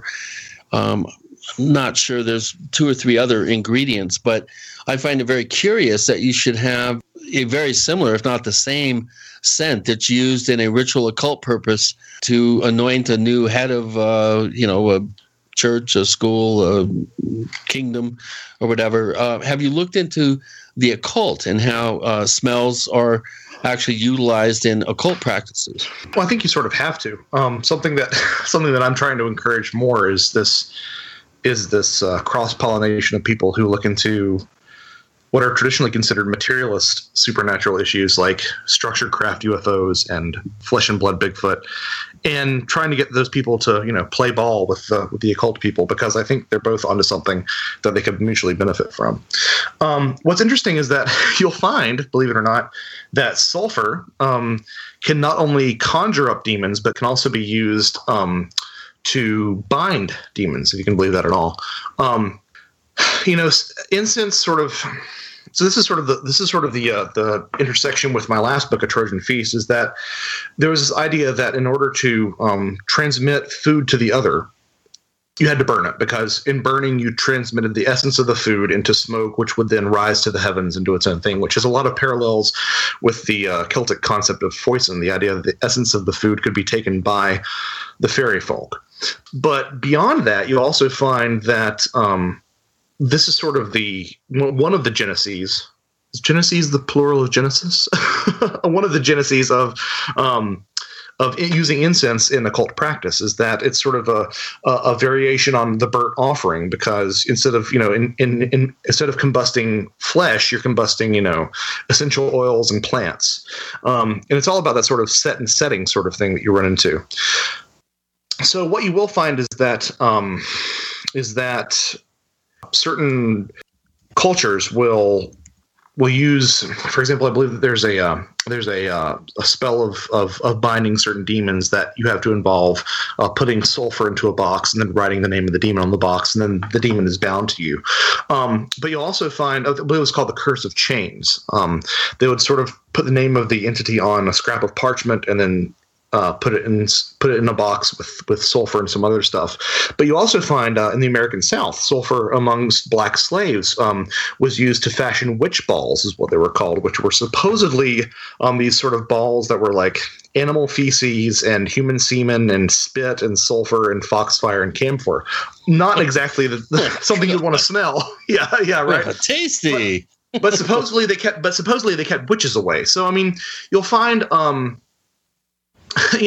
There are certain, I believe that was there are certain Eastern European beliefs that a jar of urine might keep sleep paralysis away if you put it under your bed.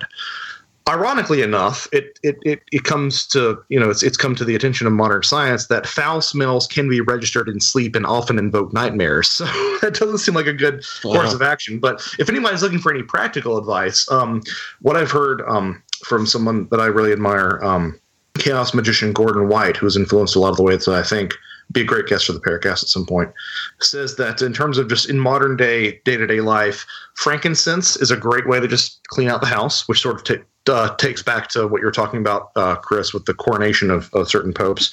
I guess coronation, again, is the right term. But the nuclear option for anyone looking to cleanse a house really isn't sage, it's dragon's blood, which is a specific type of incense as well, I believe. Well, the best way to clean out a house is just to burn it down, I guess. Or to leave. It's that 15-minute mark. In the Steinberg world, yeah. Well, you can also get a Samsung Galaxy Note 7 and give it a chance, fully charge it, and maybe it'll burn up. Well, there you go. That was a plug for iPhone, if I ever heard one. I saw a meme today that said that ancient cavemen used to use the Samsung Galaxy to light fires. There you go. It was really easy to do that. Real hot stuff. One thing that I think that we should point out is smell and sense do have a cultural component, and what may smell bad in one culture could possibly not be considered as foul smelling in another culture, number one. And number two, as we have progressed forward in time, smell has become less and less apparent. And I think humans have, in many ways, more sensitive noses now because of the rise of antibacterial soaps and all kinds of perfumes and things that mask smell, things that clean you. I think back in the Middle Ages, when people weren't washing, when open sewers ran through towns, cities, and villages, when slaughterhouses were open air, I think people back then were I think, more used to foul smells, as opposed to now, at least in the first world, where, in the modern cultures, where smell tends to, or bad smells tend to, be much more apparent, I think, in everybody's everyday life. And again, I think that we're dealing with something that, there's a lot of, well, I think we have a lot of variability. Back in ancient times, or maybe up to medieval times, smells were, I think, not as, they were a part of everyday life yes. in the modern era. Okay. The book is called, in case you're wondering, and we've mentioned it a few times, The Brimstone Deceit. Whoa. All about the strange odors, the malodorous entities from another planet, all sorts of strange things going on there. It's never strange to tell you that we have the Paracast Plus at plus.theparacast.com, where you get the commercial-free version of this show, the After the Paracast podcast, and all sorts of good stuff. None of it smells. It's very fresh and clean. Now, the Paracast Plus is a real special thing because of the fact that it can take us to places that we can't go on a network radio show. We could use language, we could add music and other features that we're not able to do. So it makes it a really, really unique show. It features color commentary, discussions about all sorts of things, and sometimes on occasion we feature a guest from the Paracast or a different guest at a low subscription rate. So once again, it's called the Paracast Plus. Go to plus.theparacast.com. Once again, that's plus.theparacast.com. More odorous stuff to present with Joshua Cutchin and Gene and Chris. You're in Bad Sushi.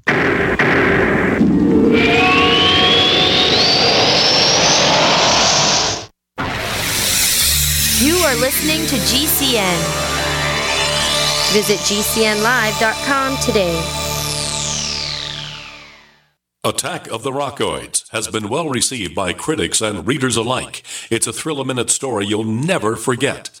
A former U.S. military intelligence officer is haunted by intense dreams about a beautiful woman pleading for his help after a terrible battle in outer space. But the dreams turn out to be true and thrust him into a telepathic love affair with a woman whose faraway planet is intent on destroying the Earth. And now the gripping tale continues in The Coming of the Protectors.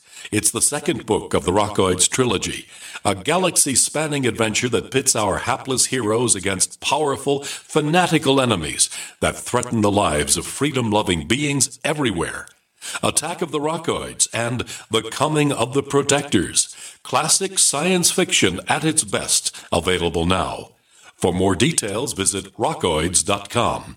That's ROCKOIDS.com. Are you living your passion? Are you pumped to go to work because you get to talk about or work with or do the things that interest you the most? Is working, playing, and relaxing one and the same? As long as you're working for someone else, you'll never be living entirely true to yourself and your passion. I'm Pharmacist Keith. Let me show you how you can work around your current schedule, create the extra income so you can live your passion. Visit radio.recordedvideo.com. That's radio.recordedvideo.com. radio.recordedvideo.com. Fully cooked, ready-to-eat bacon. I'm talking thick, meaty, center-cut presidential bacon. Savory and delicious. I buy some, I use some, I store some. Awesome. No refrigeration needed with a 10-year shelf life. NASA pack technology. Bacon. Fully cooked, fully hydrated, ready to eat right from the packed bacon or warm and served. Life-saving, ready-to-eat bacon. 10-year shelf life bacon. Ships free at fullycookedbacon.com. Fullycookedbacon.com.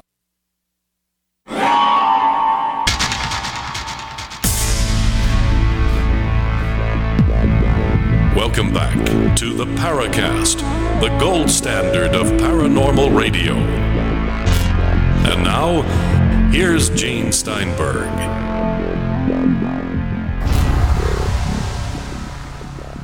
I don't like sushi, so to me, all sushi is bad. And now, of course, any sponsor who wants to sell sushi on the show, well, you know what? If you do, I'll learn to like it. Hey, sushi was great pre-Fukushima, and now I have to avoid that. Fukushima, yeah. I can't have sushi anymore. My favorite cuisine. I got to get one of those special food grade Geiger counters to be able to go buy sushi, grade fish. Unfortunately, very, very, very disturbing. Ugh. Speaking of sushi, I think that there should be. Are we back on here, Gene? We've been back on, yes. Oh, okay. I think dating sites should have a way to somehow capture a particular perspective, somehow capture their natural scent. And, I found that with some of the limited research I've done with smell and odors, that particular people tend to be attracted to particular sets of pheromones emitted by the opposite sex. So what may turn on one woman about a man is totally disgusting to another woman, and vice versa. What may turn on a guy about a particular woman would be unattractive to somebody else. So you're doing a lot of subjective qualities here when you're dealing with something like scent, which is almost a personal thing when you get into the nuances. What does your girlfriend smell like, Josh? You quasi-jest, but there are certain websites that apparently collect the laundry of people and then ship them to prospective suitors. Actually, that happened. Sort of evolved out. Well, but this isn't basically that's a great idea. Because you got pheromonal activity at play and all that sort of thing. My wife smells like perfume, I guess. This is going to sound sort of say freshly scrubbed or something. No. This is going to sound this is going to sound worse than it is. But my wife smells like a bed, not like in that sort of bed, but sort of in that comfy, I'm relaxed sort of let's lay down and just close our eyes and feel safe. Clean sheets. So, yeah, exactly. I have an investigator friend who I've known for many years who was in charge of the telephone room at Victoria's Secret. And for many years, she ran a bank of, people answering the phone for that particular company. Panty sniffers. When they would get returns from customers, they would have actually teams of people that their job was to sniff panties to make sure that they had not been worn and returned after a particular night out. I'm not sure. We're getting into kind of some sketchy territory here in terms of the FCC, but could you imagine that particular job? Well, what do you do, Frank? Well, I smell panties at the return desk at Victoria's Secret. I bet there's a very specific demographic that is lined up out the door for that. I mean, you look at, again, this is as far as I'll take this because, again, the FCC, but there are apparently vending machines in Japan that sell used underwear. That's what I've heard. Yeah, there are. I think we probably saw the same article. We're getting into some kind of blue territory, yeah. Yeah, it's we're getting into kind of sketchy territory here, but I think my point is that people are attracted to particular scents, particular smells, and repelled by others.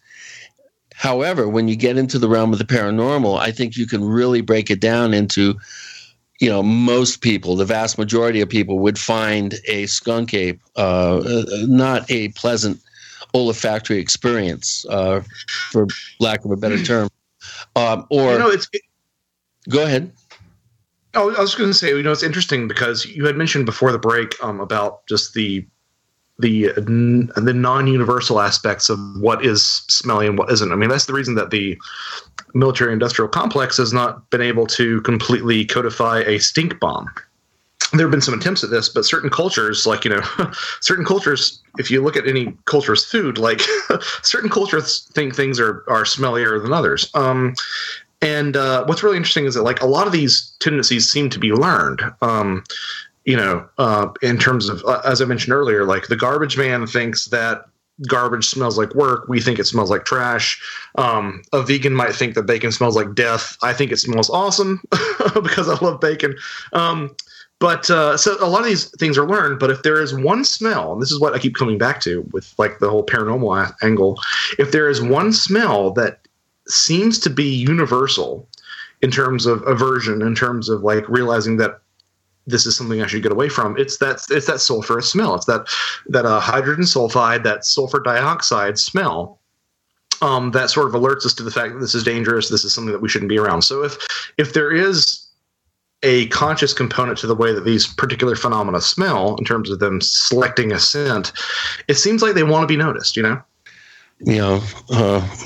Well, sorry, I didn't mean to completely derail you. It's something I haven't. Well, no, you're not. It's just reminding me that I have a problem with my well, and if I don't use a particular sink or faucet during the summer for 3 or 4 days, when I turn it on, I'm assaulted with kind of a sulfuric smell from the water, and it's very unpleasant. And I've gotten used to it, but at the same time, you never really do get used to it fully. It's just you recoil from it, and whether that's I'm not sure if that's ingrained, learned, programmed into my subconscious. But I do recoil from that smell, that kind of sulfuric. Yeah, I get it. My wife is from Florida. Tough when you meet a woman and bring her over to the house and tell her not to use that sink. Yeah, my wife is from Florida, and I feel like Florida as a state has hotel water, as I like to pejoratively refer to it as. And I've talked to a bunch of people from like certain states like Florida that have kind of what I would consider subpar water, and they don't even realize it anymore. They're just completely acclimated to it. Phoenix. Yeah. Phoenix and Albuquerque have terrible water because it's very old, ancient, naturally desalinated seawater that's been sitting there, becoming more and more hard and mineralized over millions of years of just sitting there. And Nestle actually wants to open a water bottling plant in the Phoenix area, which to me is the most ludicrous thing I've ever heard. But number one, there's not enough water. And to actually try to capitalize on some of the worst water, I think, in a major metropolitan area in North America, it blows my mind. But I digress. Well, just one fast thing. What a lot of these companies do is they use reverse osmosis systems to clean the water before it's bottled. But yeah, it is kind of strange that you get bottled water and you have no idea where it came from. Supposedly the processing system would make them clean, I would hope. Yeah, it's interesting, Chris, about the bottled water. You do realize that if water is bottled and sold in the same state, the FDA has no purview over that? Wow, I did not know that. Say what you want to about the Randy Eites, Penn and Teller, but I did find their Showtime series. It's not FCC polite, but BS is the name of their Showtime series, and like they made fun of Nick Redfern on one episode, which obviously I'm not a fan of. But like sacrilege. Yeah. No, I like Nick. But there's some episodes of theirs that are quite illuminating. Their bottled water episode was really entertaining in that respect. Well, they've there's been some exposés about DeSanti, that particular brand. There's a number of brands that they literally just turn the tap on, fill the bottles up, and use city water, and charge you more than per gallon than you pay for gas. Yeah, no, that's what really gets my goat. Supposedly, they'll claim they run them through a processing system to clean up the water, but who the heck knows, really? We've got a lot more to come with Gene, Chris, and Joshua. You're in.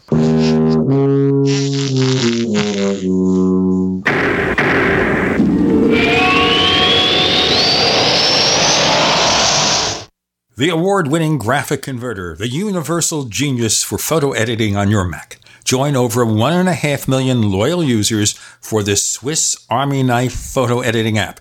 It gives you all you expect from a top-flight image editing app with tons of features, and most important, it's easy to use. Get 20% off from lemkeysoft.de/Gene.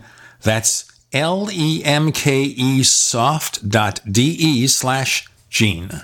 As you know, neighbors, web hosting can be pretty cheap, but not all hosting is the same.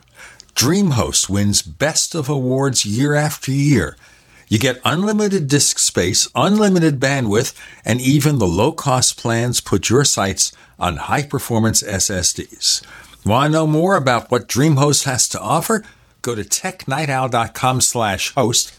Once again, that's technightowl.com/host. Hello, I'm Mike Lindell, the inventor of MyPillow, and like all of you out there, I had problems sleeping. Pillows would go flat, I would flip-flop all night long, I would wake up with a sore neck, maybe a headache, or feel like I needed a nap even though I slept 8 hours. When I invented MyPillow, I wanted it to where you could move the patented fill to give you the exact support you need as an individual, regardless of sleep position. MyPillow will get you into that deep REM sleep faster, and you will stay there longer. It's not about how much time we spend in bed, it's about how much of that quality sleep we get. I do all of my own manufacturing right here in the United States. I have a 10-year warranty. You can wash and dry my pillow, and I give you a 60-day money-back guarantee, so you have nothing to lose. And here's my best offer ever. You can buy one of my pillows and get one absolutely free. Go to mypillow.com or call 800-870-0305 and use promo code GCN. That's mypillow.com or 800-870-0305 with promo code GCN. Looking for that edge during those intimate moments? We see many ads for enhancement, but the side effects include death. At GCN Team, we should change the Healthy Body Brain and Heart Pack to the Healthy Libido Pack. The brain and heart are not the only organs that require a healthy vascular system. For proper blood flow at the right moment, go to GCNteam.com or call 877-878-4203. That's 877-878-4203. That's 877-878-4203. Have you ever thought you'd like to flip houses but didn't know how or where to get the money? Are you ready to be your own boss so you can start living the good life? Hi, I'm Preston Ely. I used to be so broke. I had my electricity turned off 9 times, but I figured out a way to quit my job and find financial freedom in real estate. For a limited time, I want to send you a free copy of my smash hit selling book, How to Get Rich in Real Estate. It shows you how to copy exactly what I did so you can make money from the comfort of your own home without even doing any manual labor. I've already given away 5,000 books and they're going fast. To get one before they're gone, call 1-800-958-9256. Listen, if you're sick and tired of stressing about money, this book could change your life. It's short, fun to read, easy to understand, and awesome. To find out how to get your free book while supplies last, call 1-800-958-9256. Call 1-800-958-9256. 1-800-958-9256. How confident are you in your food storage? If it was all you had to rely on, would it sustain your family? Hard times, good times, or any time? NuManna Storable Food is the proven superior choice. Learn for yourself what happened when one man ate only NuManna Storable Food for an entire month. Online at PowerPrepper.com. That's PowerPrepper.com. Experience the NuManna difference. American made food stores I love to eat. Yum! We'd like to hear from you. If you have a comment or question about the Paracast, send it to news@theparacast.com. That's news@theparacast.com. And don't forget to visit our famous Paracast community forums at forum.theparacast.com. Some people say the Paracast is going downhill, going to the dogs. Smells. I don't agree with that. Chris, don't we have a few questions from listeners for Joshua? Yeah, give me a second to dig them up here. Okay, just to let you listeners know, sometimes when we get news of a guest, most of the time we put up a thread in our forums at forum.theparacast.com called Question Bank, and gives you a chance to ask questions of our guests.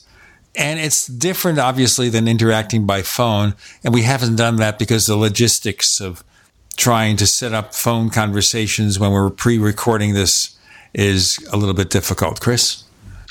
Yeah, a good question from Han, and we have not talked about this particular quality of smell, but it's ozone. And he says, I'm very interested in this subject because smells are so powerful in triggering memories. When I read the description of the show, I was instantly reminded of when I smelled lightning. To explain briefly, I was fishing when a lightning storm came. I instantly dropped my rod and took shelter under a bridge. Lightning struck very close, and the air was filled with an odor. My best attempt to describe the smell would be to say that it smelled very similar to when you hit one piece of flint rock against another. I know this is not paranormal, but I just wanted to say that when, from my personal experience, that when a high amount of energy is released, an odor can be given off. And of course, he's talking, I think, about ozone, isn't he? Is that correct, Josh? Are we talking about ozone? 100% absolutely. And this is not paranormal, but entirely germane. So there's been a long-standing conflation between sulfur and ozone. You'll find some old Flying Saucer Review articles where they say, people say that when they see UFOs, they've been smelling sulfur, but they're actually smelling ozone. Well, I kind of have to call that as sort of a specious conclusion. But yeah, ozone is one of the more common UFO smells, and the fact that people don't realize what ozone smells like sort of confuses the issue a lot, because a lot of times we say it smells like burning wire or it smells peppery, and that's what you'll hear in cases. So ozone doesn't appear at all in Sasquatch cases, obviously, but it does appear in not only UFO cases, but also certain spirit cases, specifically in seances where ectoplasm has been reported to smell like ozone, or exorcisms. What's interesting about that is that ozone will appear in an exorcism scenario after the subject has been exorcised. Which is interesting because, as we all know, ozone is a disinfectant. Ozone is used to remove smells. Ozone is used to purify. So that's one aspect of it. But if you look at the ufological aspect of it, again, you have this conflation between sulfur and ozone. Like ancient classicists, I believe Homer used to refer to lightning coming down from the sky and smelling like sulfur. So obviously you've got this conflation that has gone all the way through, like Ben Franklin has made this similar mistake. But you will find plenty of cases where people tend to smell ozone. What's really interesting to me is that a lot of these cases tend to coincide with cases where people have seen blue or purple light. Now, ozone is not only produced by, the stripping of certain molecules with lightning strikes, electrical discharges, but it's also photochemical. And basically what that means is that, when we see the arcing of electricity, we're usually seeing the illumination of the air. Ozone can also be created by ultraviolet light, which often has a purple or blue character. So it seems to suggest that whatever this is might possibly be producing ozone as a byproduct of its appearance in our atmosphere, which is interesting also when you compare, the certain symptoms that people have when seeing UFOs, vague sunburn-like effects. Perhaps the object itself is creating some sort of ozone field, which actually, believe it or not, shields people from even more intense ultraviolet effects. So actually, they're lucky that they got off with the sunburn. But all of this is tied into this really confusing thing, because a lot of people don't realize what ozone smells like in general. What I do find interesting is that you'll find people who claim that meteorites will also smell similarly. The idea that something from space might actually have this sort of ozone, sulfur, gunpowder-ish smell. Not that those, I think, are particularly similar, but you'll find people conflating these different ideas. So it's part of this tip of the nose phenomena that I mentioned earlier, where you'll find people who are confusing ozone with sulfur and vice versa. But ozone is definitely one of the most common smells that you encounter. What's interesting to me too is that if you've ever heard of people talk about like fresh mountain air, the reason fresh mountain air smells fresh is because pine trees tend to exude volatile organic compounds which interact with the atmosphere at that certain altitude and produce an excess amount of ozone. So then it comes into question, well, if people say that something smells like pine trees, does that mean that they're smelling ozone. And believe it or not, there are cases where people have smelled pine trees or pine-like scents around UFOs. So it definitely seems to suggest that ozone is, at least, again, I personally, from what I've seen, I don't think that it's the most common ufological smell, but it might be like the second most. I think that's a very real possibility.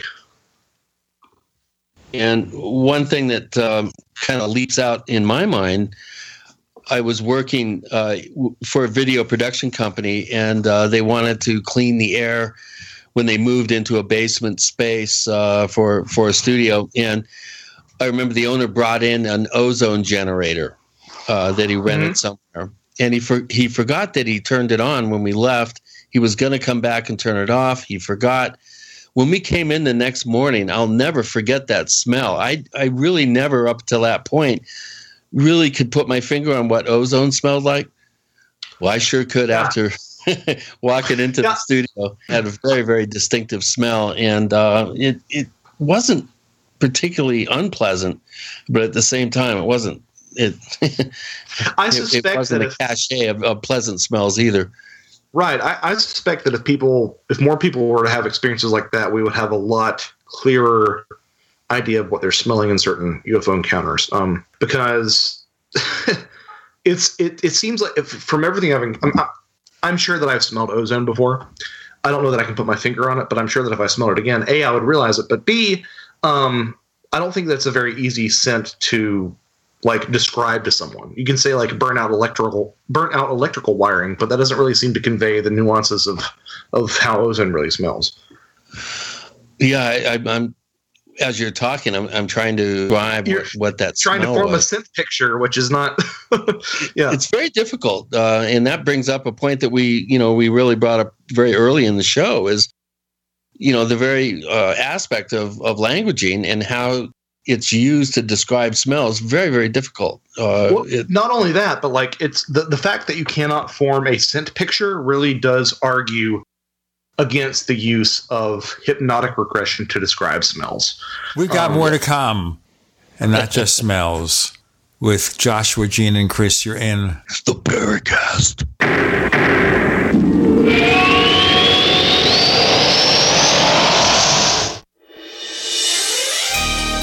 Thank you for listening to GCN. Be sure to visit GCNlive.com today. Fully cooked, ready to eat bacon. I'm talking thick, meaty, center-cut presidential bacon. Savory and delicious. I buy some, I use some, I store some. Awesome. No refrigeration needed with a 10-year shelf life. NASA-packed technology. Bacon. Fully cooked, fully hydrated, ready to eat right from the packed bacon. Or warm and served. Life-saving, ready-to-eat bacon. 10-year shelf life bacon. Ships free at fullycookedbacon.com. Fullycookedbacon.com. Hi, this is Ted Anderson. I'm here to tell you about GCNtelecare.com, a team of board-certified doctors assisting you 24 hours a day, 7 days a week, 365 days a year. Within 15 minutes of registration, care your family can afford. Revolutionizing the healthcare industry, virtual consulting providing diagnosis of non-emergency medical issues by phone or secure video on computer or smart mobile devices. GCNtelecare.com, virtual care anywhere. Hi, Peter Vaccaro for ParanormalDate.com. Are you looking for love in all the wrong places? Now you have a chance to change that by signing up for free at ParanormalDate.com. This incredible dating site puts people of like minds together. People who are interested in the strange, the unusual, mysteries, ghosts, UFOs, and the afterlife, and so much more. ParanormalDate.com was developed for you, people seeking a viable alternative to the other dating services. You can join for free by going to ParanormalDate.com, and if you decide you like it and want to connect with people, use the code GEORGE for a substantial discount. Mark Rawlings, president of ParanormalDate.com, says so many people hunger to share their experiences about the paranormal, the unexplainable, or the afterlife, and so much more, and this is the source for them to meet and share that common interest. So sign up for free at ParanormalDate.com, ParanormalDate.com, and use the code GEORGE if you decide to connect with someone you like. This is a healthcare alert from the Pain Relief Hotline. If you, a family member, or a loved one suffers from knee, back, shoulder, or ankle pain and have Medicare as your primary insurance, we've got great news. You don't have to suffer any longer. You can immediately qualify for a pain-relieving brace at little or no cost to you by calling our 24/7 pain relief hotline at 866-389-0620. Delivery is free and all paperwork is handled for you. If you are on Medicare and have knee, back, shoulder, or ankle pain, don't wait. You can qualify to immediately receive a pain-relieving brace at little or no cost by calling our 24/7 pain hotline now at 866-389-0620. Our representatives are standing by 24/7 to take your call and rush you your pain-relieving brace at little or no cost to you. Shipping is free and all paperwork is handled for you. Just call 866-389-0620. That's 866-389-0620. Again, 866-389-0620. What would your life be like if you woke up each morning with new vitality, feeling better than you have in years, and you noticed a difference in your sleeping patterns, blood sugar levels, and had a sense of well-being overall? There's something that is changing thousands of people's lives, and you could be one of them. It's called Heart and Body Extract. Sharon Harris, co-creator of Heart and Body Extract, talks about the positive effects of Heart and Body Extract. What happens with the formula Heart and Body Extract is it's giving the body the necessary vitamins, minerals, amino acids, enzymes, and phytonutrients so the body will heal itself. And yes, the body does have the ability to balance blood pressure, balance cholesterol, clean and unclog the arteries. It can also work on balancing the circulation for diabetics. So the body is an amazing thing. It simply needs some help so it has the tools to heal itself. Heart and Body Extract gets results. To order your 2-month supply, call now, toll free at 866-295-5305. Order online at hbextract.com.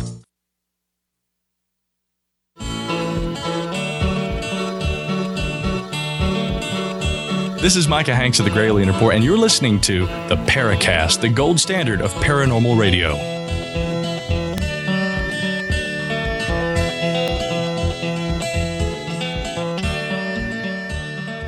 You were saying, Joshua, that in terms of things like hypnotic regressions of abductions, that the issue of smell is difficult to talk about? It is.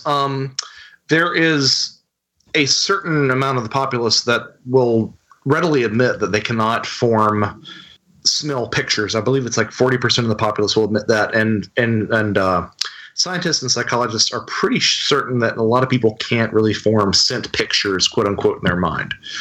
A lot of times if you form a scent picture, you're more often than not forming either A, your emotional or physiological reaction to it, or B, like, well, I guess physiological, like just in terms of like the way that you're if something seems acrid and it stimulates your, again, trigeminal nerve, you might remember that particular aspect. So that brings up a lot of questions in terms of how we should treat smells remembered under hypnotic regression. For me, I tend to take in as much data as I can. Unless something smells, pardon the pun, smells really bad, I discard it. For me, I tend to think of myself as almost like a folklorist who has a strong urge to say "what if." But I mentioned earlier the Antonio Rulon study of UFO smells, and he actually threw out smells retrieved under hypnotic regression for this very reason, is because we can't really recreate that in our mind, and if we can't recreate it in our mind, we probably would not have a very fruitful result of trying to re-engage those sensations under hypnotic regression. This has nothing to do with anything, maybe. But I remember as a child, maybe 8 or 10 years old, going through a period where everything had a foul odor. And I think sulfur, maybe. But this went on for a period of time and then disappeared. But I never had anything that I'd perceive as a paranormal experience, or maybe I've forgotten it all. Yeah. Well, or maybe it sounds like your first girlfriend. This was a little before the first girlfriend. It sounds like you had a brief flirtation with what is called cacosmia, which is the unpleasant interpretation of pleasant smells. Again, there are various psychoneurological conditions that people experience regarding smell. Anosmia is the inability to smell. Dysosmia is a distortion of smell, so you're misinterpreting smells. Phantasmia, as we talked about earlier, was the smelling of smells that aren't there. And cacosmia is the unpleasant interpretation of smells that everyone else considers pleasant. So it sounds like you had a little bit of misfiring there, perhaps. Well, that and living in Brooklyn. Oh, it wasn't so bad. Hey, when I lived in Brooklyn, I was right above a bagel and Bialy shop. I'll tell you, yeah, that was the nicest smelling place I ever lived. Every morning. Oh, that smells awesome. Sounds awesome. Yeah. Oh man, when they were cooking those bagels, even the garlic bagels smell good when they were cooking them. Those are the old-fashioned union-based bakers from New York. There was a bagel bakers union.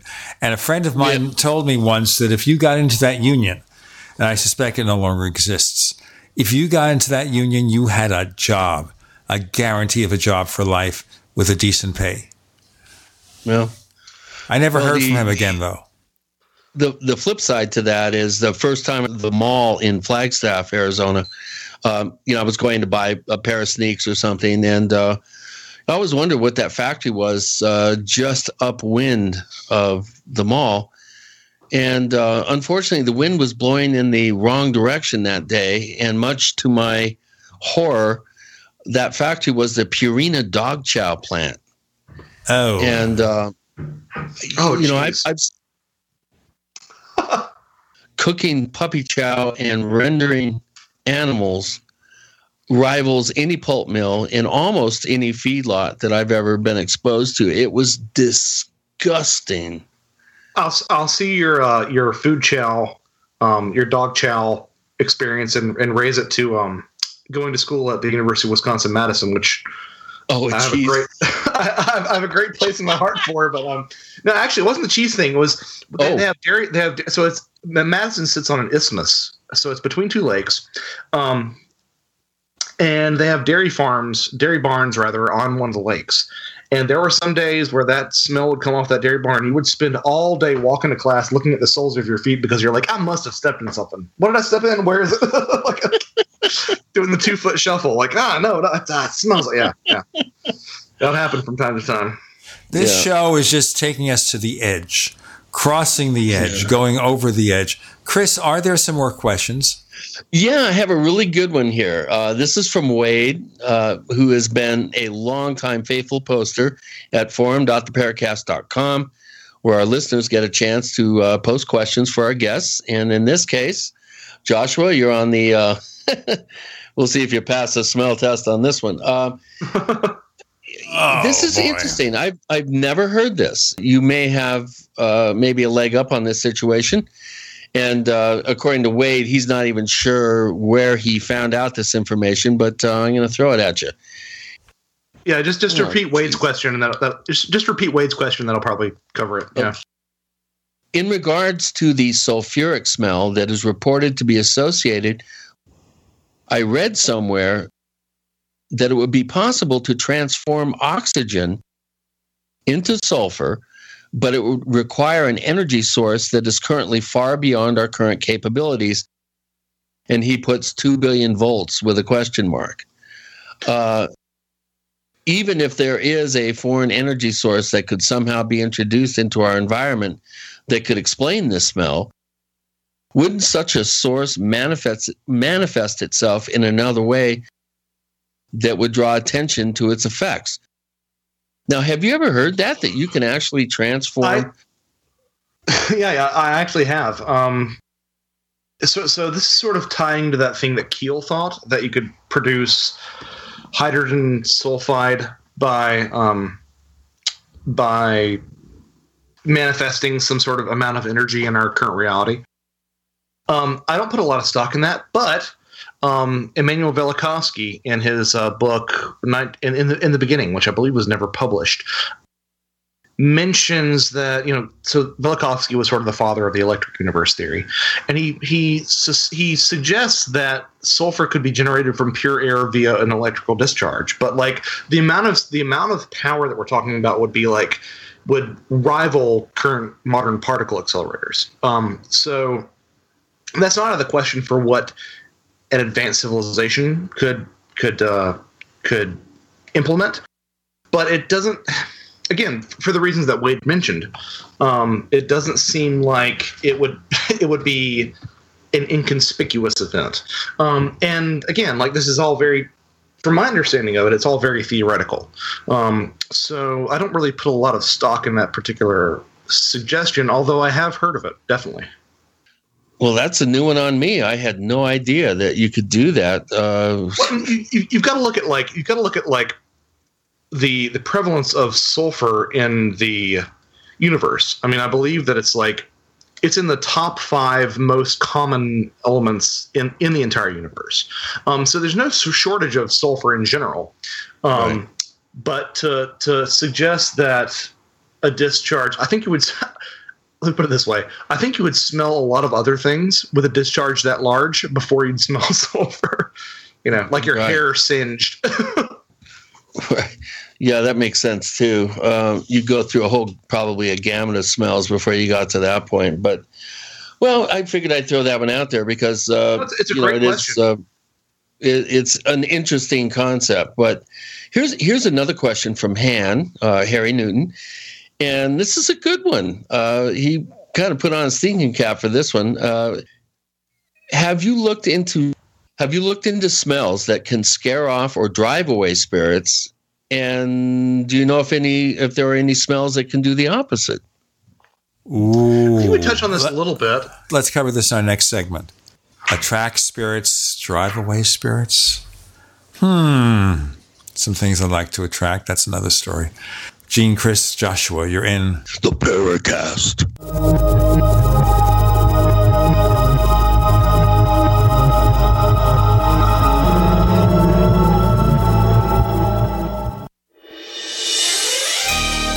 Thank you for listening to GCN. Be sure to visit GCNlive.com today. We also have swag.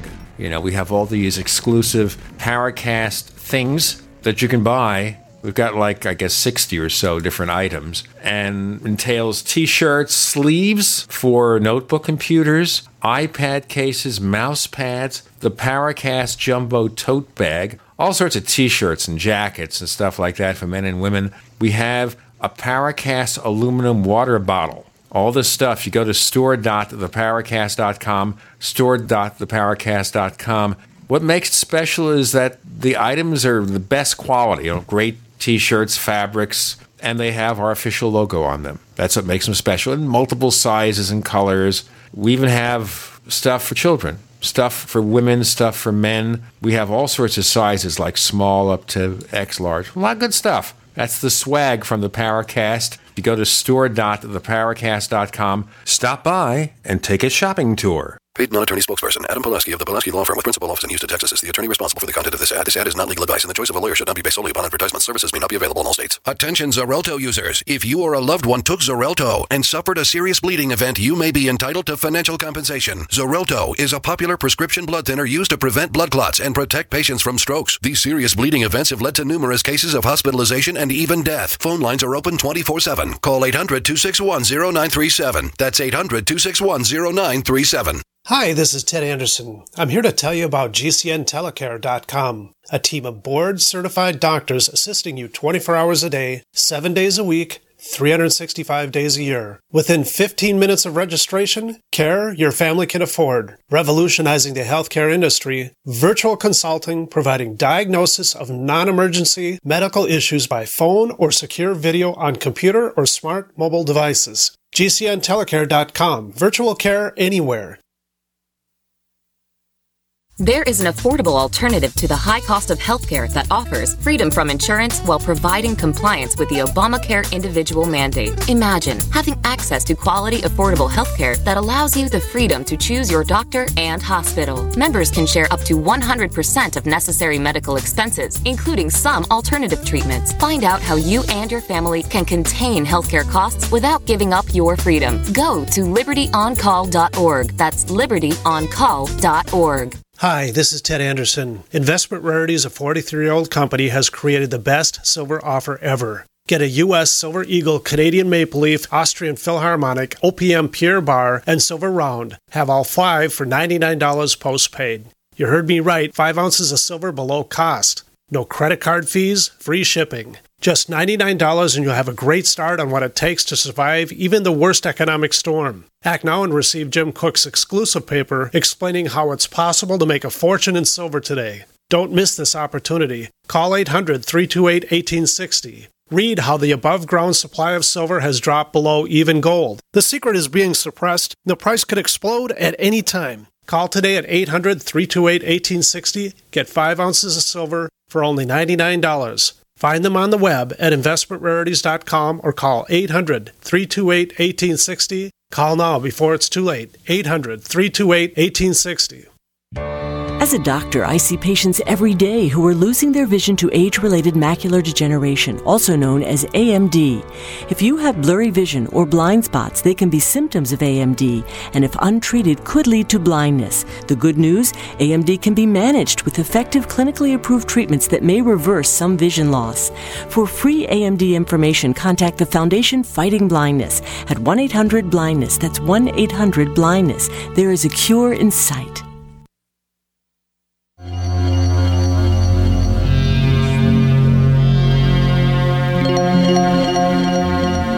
Hi, my name is Richard Dolan. You're listening to the Paracast.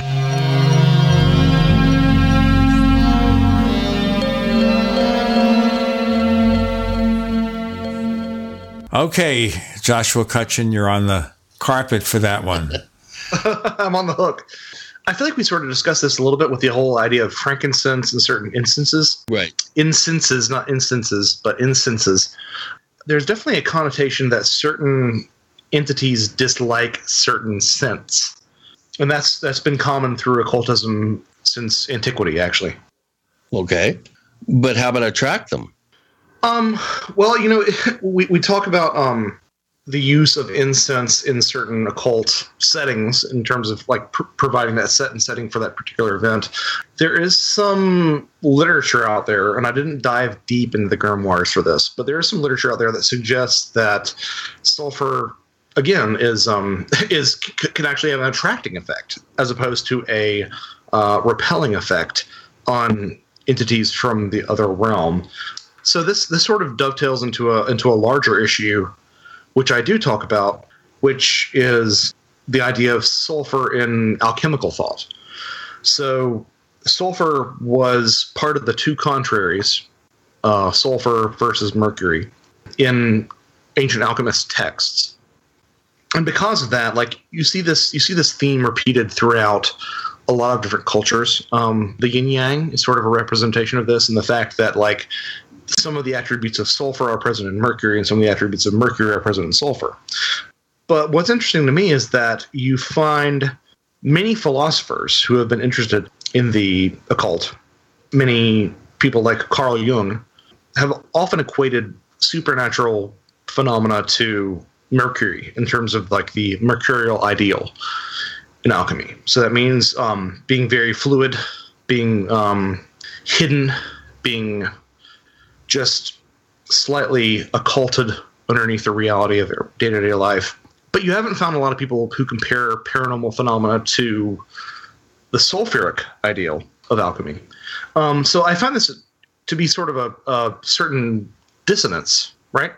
Because the mercurial analogy works so well with supernatural phenomena, but the sulfuric analogy doesn't really work that well in general.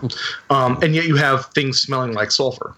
So I think that's part of a larger rabbit hole that I would love to dive down, but I don't think we have the time for right now. Right. And you could join Alice as she's chasing after that white rabbit. I know of a smell that attracts Bigfoot, and it's supported in the literature. And that's the smell of humans having sex is an attractant to Bigfoot. We have a number of cases, including the DuPont Monster case from Illinois, where teens making out and having sex in parked cars in a particular number of lovers' lanes would attract, evidently, the attention of Bigfoot. We had cases up here in the White Mountains of Arizona, 5 in a row, actually, where couples engaging in sex found themselves looking at Peeping Tom through the open window. So that may be one example. Another example, well, maybe I shouldn't go there, but that could be one possible thing. So the scent given off by humans engaged in sex, whatever the pheromones and other complex smells given off in that particular act, does have some possible correlation in the literature. No, that's a great point, and I've heard that as well too. This sort of pervy Bigfoot aspect. Because of the nature of this particular research project, I didn't really delve into. It's sort of like the inverse of A Trojan Feast. Like, a lot of people looked at that book and said, "Oh, so does it mean that aliens eat strawberry ice cream?" No, that's not. That's the other side of transmission, right? So I didn't really delve into that too much at this point. But yeah, I've heard similar stories at great length. And about people in lovers' lanes, people, having sexual interactions during a flap in a particular area, seeing Bigfoot. But to me, that sort of interfaces with a larger reproductive question. Like the whole fairies substitute changelings, and aliens are interested in hybridization, and Sasquatch is just a pervy Peeping Tom, as you will. So I think that's sort of, for me, I think it's more tied into that than actually the whole scent thing. But that there's definitely a road to go down with that, in terms of the scent of that act perhaps being encouraging for Bigfoot to investigate. I've also heard menstrual blood as well. I think that's less. Right. You'll find less examples of that, but there have been some people. I believe there was a group of all female Bigfoot researchers who I believe it was an all female group of Bigfoot researchers that captured the Skookum cast. I might be misspeaking on that, but as I recall, that sounds a bit familiar. Yeah, I totally forgot that detail, but wow, that would be interesting. I think that might be the case. I'm not sure, but I have heard of like a group of female Bigfoot researchers getting together to do the Bigfoot thing in the hopes that their feminine scent might attract. Might attract Bigfoot. This all sounds so skeezy. Saying this aloud, it sounds so skeezy. Their feminine scent. Yeah. Yeah. I've always wondered why Dr. Scholl's hasn't done an ad campaign featuring a hot and sweaty Bigfoot and some sort of anti-odor sort of shoe insert. Yeah, they could just borrow the Jack Link's beef jerky costume, right? Yeah, there you go. Oh, boy. That was downwind to Denmark, that one. That was a little fishy. We're not going to stop the puns here. We have time about a minute or a minute and a half. So, Joshua, where do you take your research from here? Is there a third book on this, or do you go somewhere else? Well, that's the big question. Like, I'm fascinated in this idea of, like, the senses and how they interface with anomalous encounters. But I'm a bit hesitant to, do like a sound book or, a touch book, because nobody wants to read a Trojan touch. I mean, it's a little bit. A Trojan touch. Ooh, this is getting fascinating. E.T. Don't stop, E.T. That feels good. But I don't want to be pigeonholed in this certain like sensory aspect. So I don't know. I'm kicking around a couple of different ideas. Again, that Kelly Hopkinsville goblins idea is sticking in my crawl real hard. That is that's a real good idea. And I think we're reaching the end point of, like, I think The Last Witness is getting up there. So that would be a good point to engage. But I'm kicking out a couple ideas right now. I'm just trying to focus on letting people know about this book, because this was a lot harder than the last one. I can guarantee you that. Yeah. So that's sort of where I'm going from here. It passes the smell test, and he had to fumigate his home after writing this book. That's not even true. I don't think so. Joshua, can you tell our listeners where we can find more of your stuff? Absolutely. I maintain an supported blog at joshuacutchin.com. I probably post a blog post once a month on there. But the best place to hear my ideas and thoughts is at the podcast Where Did the Road Go? At wheredidtheroadgo.com. Myself, Soraya Azkath, Red Pill Junkie, and Michael Hughes are the current roundtable contingent, and you'll find me there on a weekly to bi-weekly basis.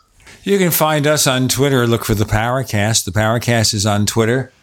A pair of Paracast fan clubs exists on Facebook. No senses involved, but does make a lot of sense, but not financially. We've got a special feature of the show called the Paracast Plus. To learn more about it, go to plus.theparacast.com. That's plus.theparacast.com. We offer a commercial-free version of the show. We offer the After the Paracast podcast. We offer lots of other stuff. Some more videos are coming. Show transcripts, special classic episodes. I'm a little negligent about putting those up, but I have a bunch. I'll put them up in the next week or two. That's plus.theparacast.com. Our price, cheap. This has been a fun show. No more smelly puns. Joshua Cutchin, thanks for joining us on the Paracast. My pleasure. I'd rather be a smart feller than a... Oh, well, you get it.